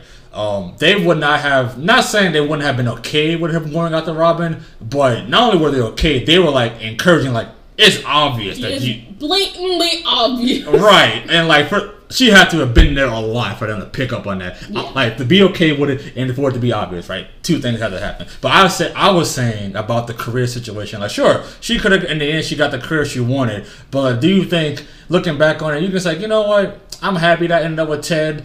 But, man, me going for my career, like, what if she never got back? No, what if she never got back with Ted? You think she looked back and said, like, you know what? Me achieving what I want to in my career cost me a marriage. You think if she never got with Ted, she never regress on that? Mm-mm. I think we'll just never know. But my opinion, that's what I'm saying. Like, she had to, like, quote unquote fail to get with Ted, just from a romantic standpoint. That's what we're arguing, right? Obviously, Elliot. No, I think Robin's genuinely one of those people, like, where if she was alone, she'd be perfectly happy. Right. She achieved what she wanted to achieve. Marriage and kids was never a part of her long-term plan, especially when she found out that she couldn't have kids. So, like, it's going to be harder to find someone who will love you and accept that you can't have children with them. I think. So you just make your peace with that and move on. Yeah, for sure. But I was saying about Elliot is, like, she got her private practice. No, not her private practice, but she works in private practice, right? Yeah. So she gets to do the same exact job, less hours, set schedule, makes more money, right? So, and she no longer needs the approval of her father, right? Typical fucking blind people problems. So she makes it on her own. Sure, she had a failed marriage, but, like, it wasn't because anything about her career. She didn't have to sacrifice that. It was simply because they weren't ready for each other. I wasn't ready for you, right? So it wasn't like she failed. It's all everything she won by realizing not wasting my time, right? So that's what I'm saying. Like, that's why I feel like it was the best out of the three, because obviously you can say we're following JD, and Ross and Ted as our protagonists, but we're adults here. We want everybody to be equal profit, right? We don't want to clearly. This is not the fucking old school 80s and 70s sitcom where clearly everything has to fall in the male husband protagonist's way, right? No. It has to be kind of equal with it, right? But let's talk about the timeline of these fucking two, right? Because they start off as like nerdy, fresh out of medical school, don't know shit, not ready for the weird world type stuff. You know, awkward, quirky love, right? I don't forget where exactly Elliot gets his confidence. Not saying like how dare she, but like there's a moment in the episode where like she changes her hairstyle and she like starts wearing like clothes. One particular episode, it's after they sleep together for the first time, right? I don't know. Like she gets this confidence. Cause I remember she like wears like a new top, like a new hairstyle. She's fucking wearing like lip gloss and like they give her the whole slow motion boob bouncing treatment. You know what I'm saying? She comes and solves like a big case or whatever. But she like gets like a dynamic shift in her confidence, which is good because she wasn't sure what she wanted with JD, and she also wasn't confident in her job, and those two things do not mesh together, right? So she becomes confident in her job, confident in what she wants, and I like how she was towards the end. She wasn't callous, but she was a professional businesswoman. She was all about her career, but she was like I said in a previous episode before. You gotta respect a woman who's independent, sure, but she has to be vulnerable to love. She has to be able to accept love. I ain't talking about like open the fucking door for me, rub my feet type shit, like what I'm saying, pamper me. No. I'm just talking about being able to just accept as a second source of fulfillment. Accept that shit. Elliot, she was ready and willing. You know what I'm saying? That's why I appreciate that. But I think the biggest oh my god, this is why I thought JD was the worst. Like it doesn't compare to anything what Ross did or fucking Ted did. Is at Carl and Turk's wedding. Yep. And JD, meanwhile, the whole time he's been pining after Elliot, realizing that he has deeper feelings for her, right. And he fucked it up by making her by in season 1 saying that we don't work together as a couple, let's just be fuck buddies. Right. There was no chance of going back from fuck buddies. Right. But he was pining after her, and then decided all of a sudden he didn't want her. I don't want this with you. After making Elliot feel that way for him. Right. And also, if I'm not mistaken, this is before she dates Sean, right? This is after Sean. Oh, so basically, you can say he's responsible for them breaking up, maybe. Maybe I get that timeline wrong, but I definitely remember she basically just crushed. He gets feelings for her throughout her relationship with Sean, right. And at the end, she leaves Sean to give JD another chance, right. And JD is just like, I don't want this. No, I don't want this with you. Which is like, wow, it's wild. Just for him to turn around and be a dick to her when she starts fucking his brother. Now, granted, don't fuck your ex-boyfriend's brother. Maybe don't do that. Don't dip in the same pond. Don't do that. But you only want her when she's with other people. Yeah. And I don't know if he ever explicitly realizes that. Yeah. They just keep falling into the same pattern. Mm-hmm. As soon as Elliot is off the market, JD is all of a sudden in love with her. Right. And that's wild to me. Right. Now, I could be wrong, but I think they do end up together in the end, because remember where they're at the janitor and lady's wedding, right? Yeah. They're together. The whole thing, like, oh, I love you more than Turk, yada, yada, yada. Yeah. I think they never break up from that point on. They don't. So, they're both available. They get together, yada, yada, yada, and they realize this is what they want. But I think you bring up a good point. Like, he only really wants her when she's not available. And, like, I think he needed that growth. He definitely needed that growth. Because Elliot... He needed to go through everything that he did with Kim and with Julie in order to realize... I keep putting myself in a bad way. Right. The only thing consistent about me is that I have feelings for her until I convince myself that I don't. It's never that I convince myself that I have feelings for her. Right. It's that I'm always lying to myself and telling myself that this isn't what I want when it is. Right. So he has to have a son and realize that, like, this is what unconditional love is. This is something that I feel, and this is something that I feel for an adult woman that is similar to this. I'm going to love her no matter what. Right. I'm the one who keeps hurting this relationship between the two of us and shoving these things down when really it's a very similar unconditional love. Let's be together. I'm gonna stop dicking around. I'm gonna be mature about it. Stop all these crazy weird ass expectations of a whirlwind romance and falling in love so fast and so quick and so deeply when really all you need is consistency. And she's been so consistent in my life, regardless of how I've hurt her. Right. Let's be together. It's beautiful. Yeah.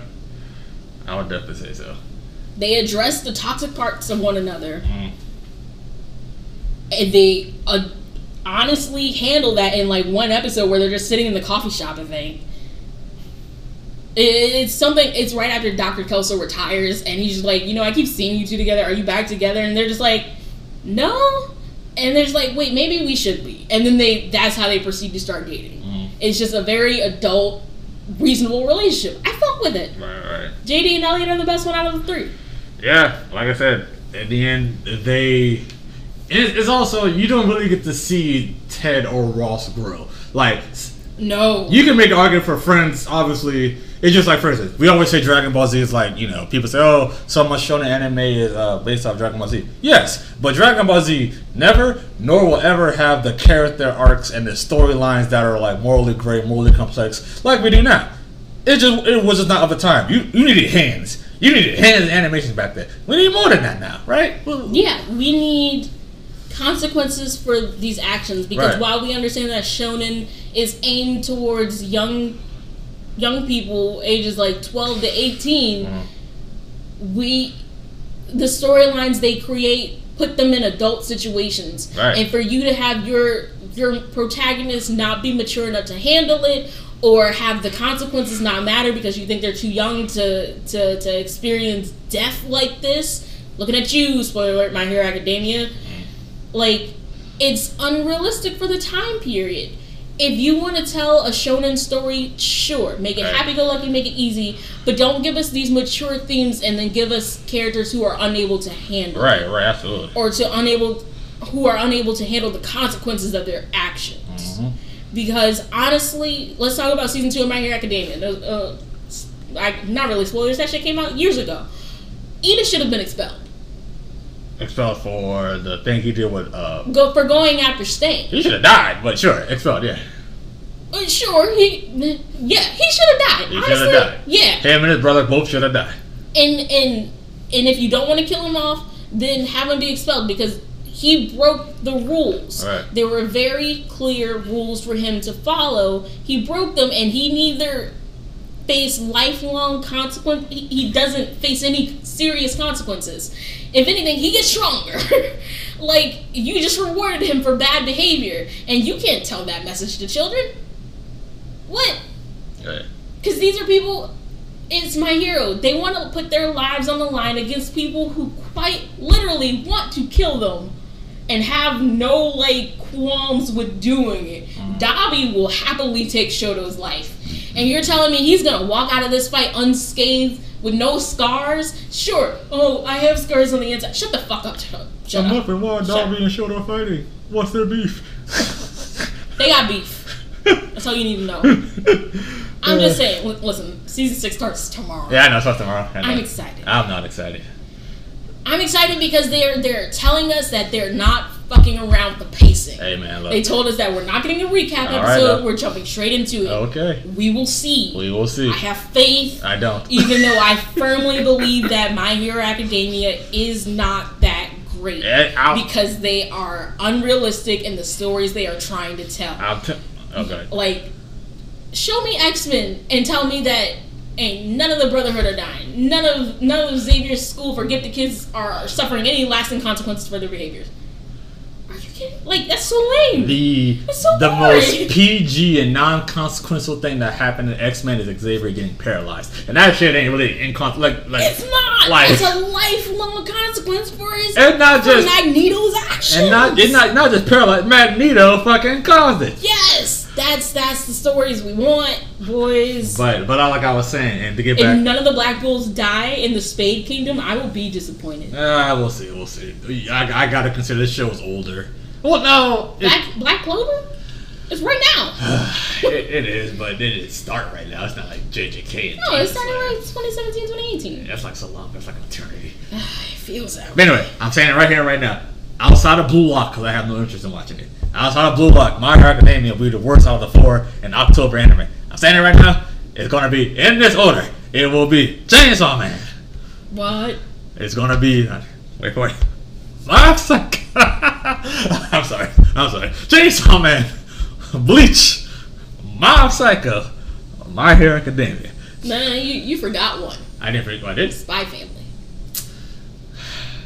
I'm looking forward to Spy Family. It's gonna be great, but I don't consider that fair. only because it came out earlier this year. Yeah, that's Bleach fair. is like, I mean, fucking. There are people literally. Bleach is 10 years in the making. Literally, you were probably in high. Not you personally, but like people like, oh yeah, I was in middle school. You know what I'm saying, playing Yu-Gi-Oh cards. And all of a When sudden, Bleach started? Yeah. I was in 6th grade. and now bam, I'm trading real cards, real stock in my stockbroker job. You know what I'm saying?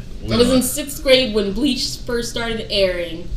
And now I'm a librarian with a master's degree. Fuck off. You know what they need to do? Like maybe RDC. They do like a interview. Like, so Mark, tell me, what were you when Ichigo first told Hollow? Was Bleach 2006 or 2004?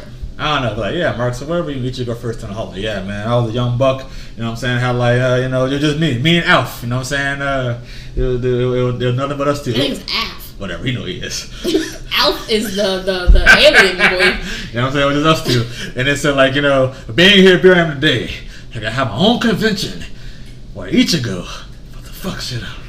Boy, we come a long way. You know, like interviews like that type of shit, right? Man, that second core better be coming out before DreamCon. It's like, where were you when fucking Aizen, I don't know, got off the chair? Like, listen. something so I small. was a sophomore in high school. Like, bro, like, it's gonna be so hype because, like, you're not a wrestling fan. Like, fucking when Linda McMahon came out the chair, because she was living in a coma for like all those months. It's a weird storyline. She was kayfabe in a coma, and fucking Vince McMahon was fucking around with Trish Stratus, like, in front of her, and then, like, Stephanie McMahon, her daughter, conveniently forgot to give her coma medicine that day. So when Oh my god. when he was fighting Shane McMahon at WrestleMania, she got up from her chair, the girl was like, she fucking just kicked him in the dick, and the girl like, like, yeah, see. You've been putting your wife in a listen. Yeah. That does not age well. It don't. I ain't gonna lie. It really don't age well. I ain't even gonna tell you that he made Trish try to bark like a dog, but there it is. Yep, doesn't age well. Alright, anywho. Nowadays, that's been our discussion of weird ass, random ass, toxic white male leads in sitcoms. Honestly, white males in general, apparently. Honestly, yeah.